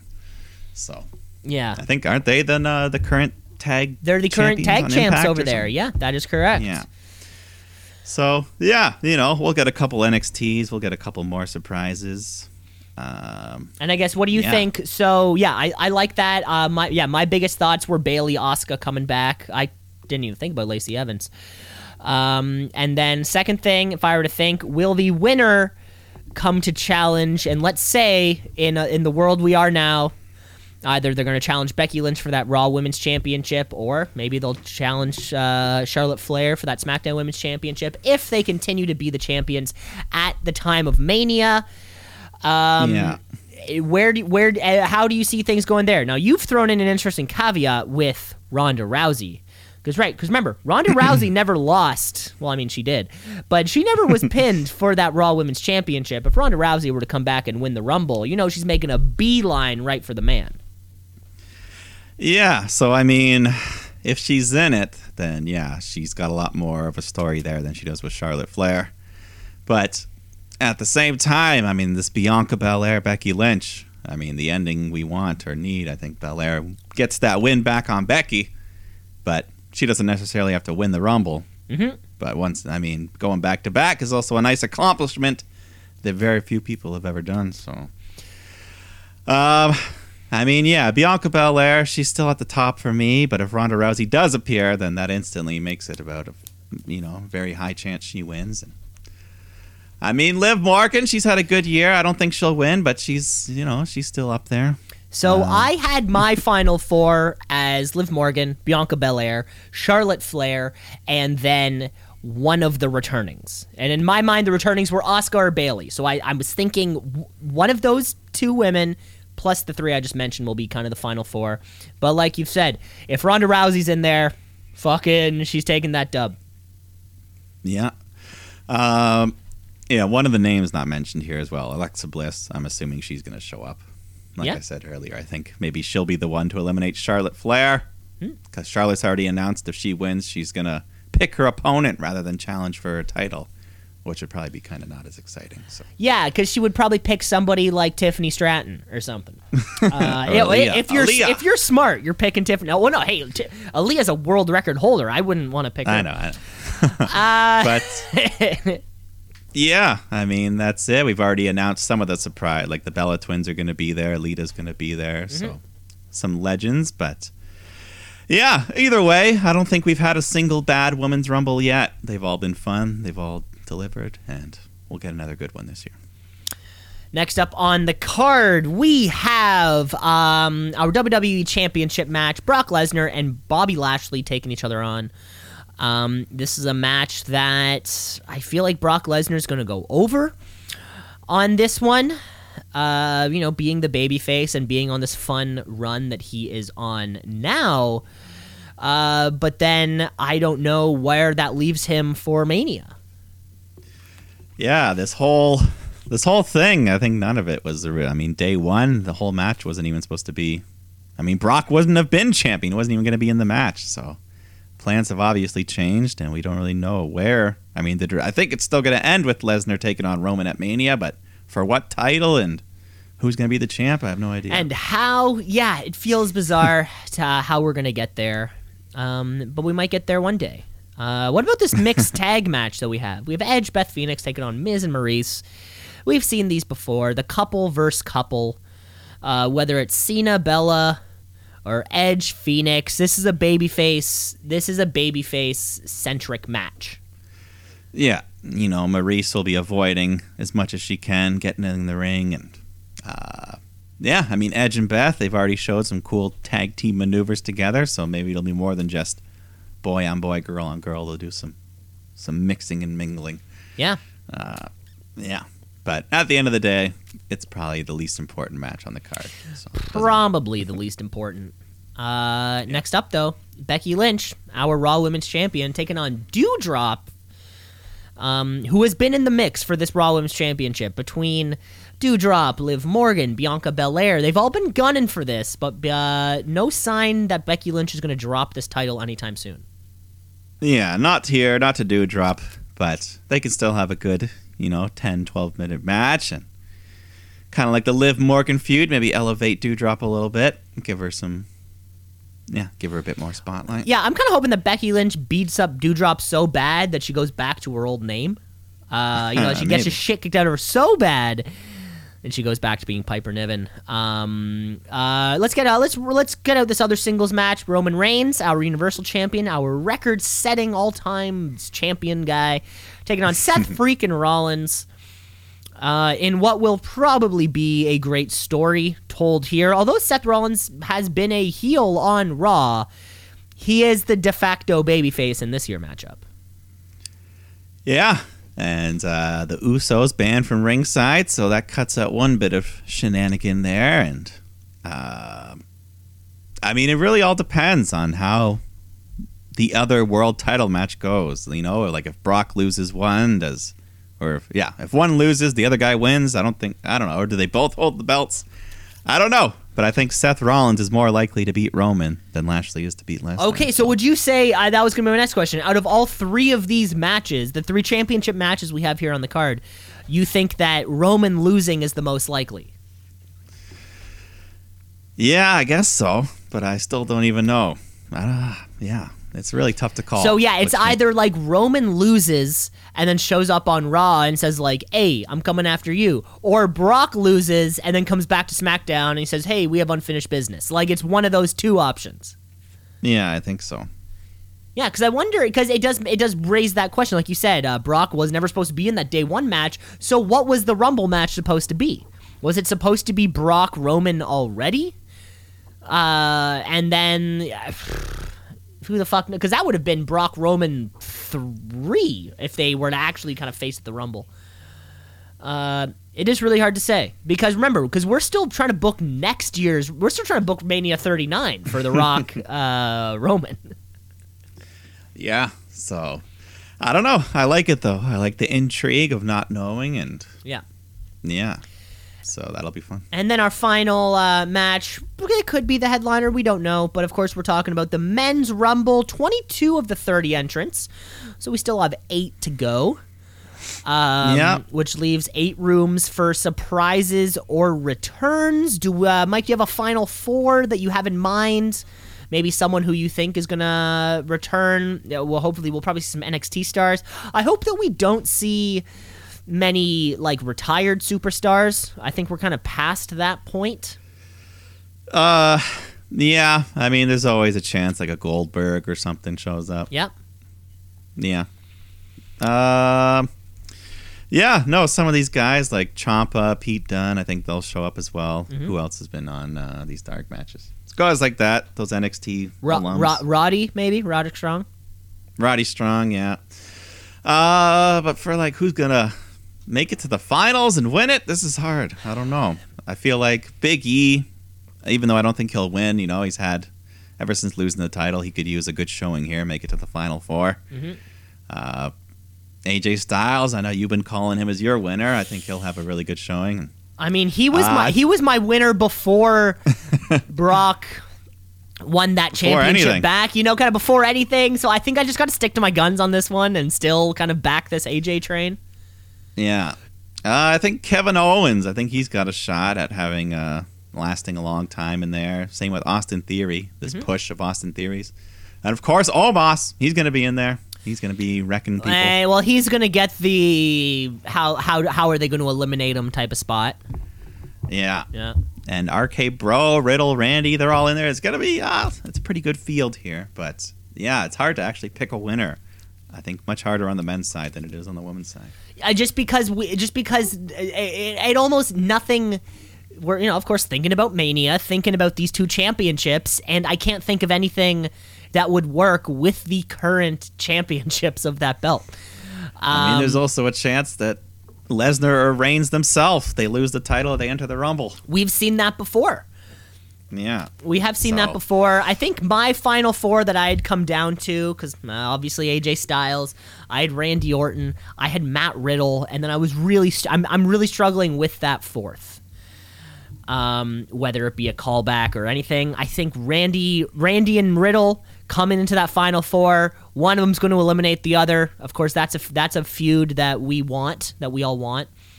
Because remember, we do have the chamber between the Rumble and Mania. We're going back to Saudi, baby. We've got the elimination chamber. And I'm sure we'll have two chambers to determine the women's and men for the other title. That'll be your other WrestleMania main event thing. Yep. But yeah, so are you still sticking with AJ winning this match? I got to stick with him just because I've been saying it this whole time. So I got to stick with AJ taking the win. But yeah, I have no idea who these other 8 could be. These other 8 shit disturbers. Yeah, no, I'm excited. I mean, maybe we'll get Gunther. Does he show up? Gunther could show up, exactly. Ilya Dragunov, we haven't seen him. I think it's too early to bring in Gunther. Probably. Just because he would still get Walter chance. Yeah. We need it because, like we said, in the CWC, they can kind of control that environment.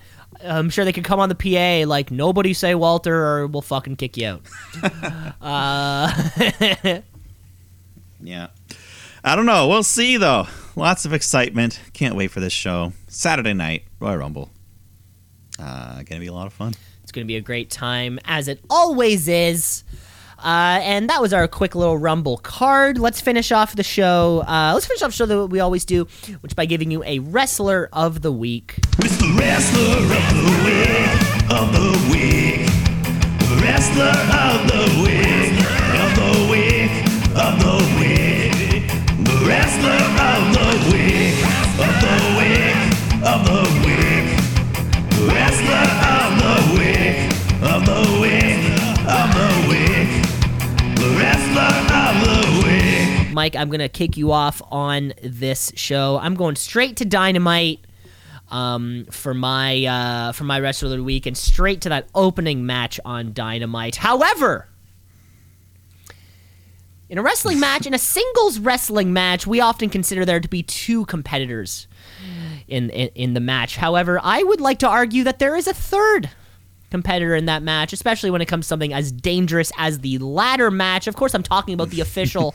The official plays a huge part in a ladder match, making sure everybody is safe, and all the little things and the corners and the edges that are sticking out, they need to be aware of that shit so the performers don't land right on it. I'm giving my Wrestler of the Week to Paul Turner this week. He was holding down the ladder so Sami Zayn could give that fucking massive cutter. He moved the ladder out of the way at one point so those 2 boys could have the little hanging spot. The official is so important as wherever the ladder's involved. And if you want a pro who knows what they're doing and who's done this a million times before, I'm looking no further than Paul Turner, Wrestler of the Week. There you go. That's why he's recognized as their senior official. They refer to him as Senior official. Take that, Rick Knox. Yeah, you fucking bald bastard. No, that was Bryce Remsburg. That's. I mean, they're both bald. But No, Rick Knox is the cool one, though. Rick Knox is the one who can he's pull. still bald. Yeah, but he can pull out a destroyer every so often if he wants to. Well, I guess so. If his opponent. All right, I'll stick to the same show, same match, different performer. I'll give it to one who did a little bit more work. Not to discredit Mr. Senior Official Paul Turner. Of course not. But I'll give it to the new undisputed TNT champion and wrestler of the week, Sammy Guevara. Yes. That's all there is to say. That's all there is to say about that one. Still don't know how to spell his name. Is it G-U-E or is it G-U-V? I think it's G-U-E, but Okay, I'll figure that one out.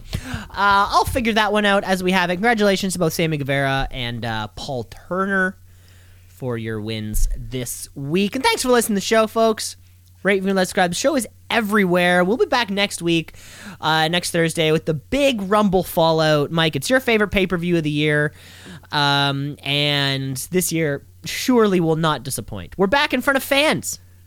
yeah, 30,000 plus, I think. It's bigger than a standard size arena. So Yeah, we're it's gonna playing. be loud. It's where the Cardinals play.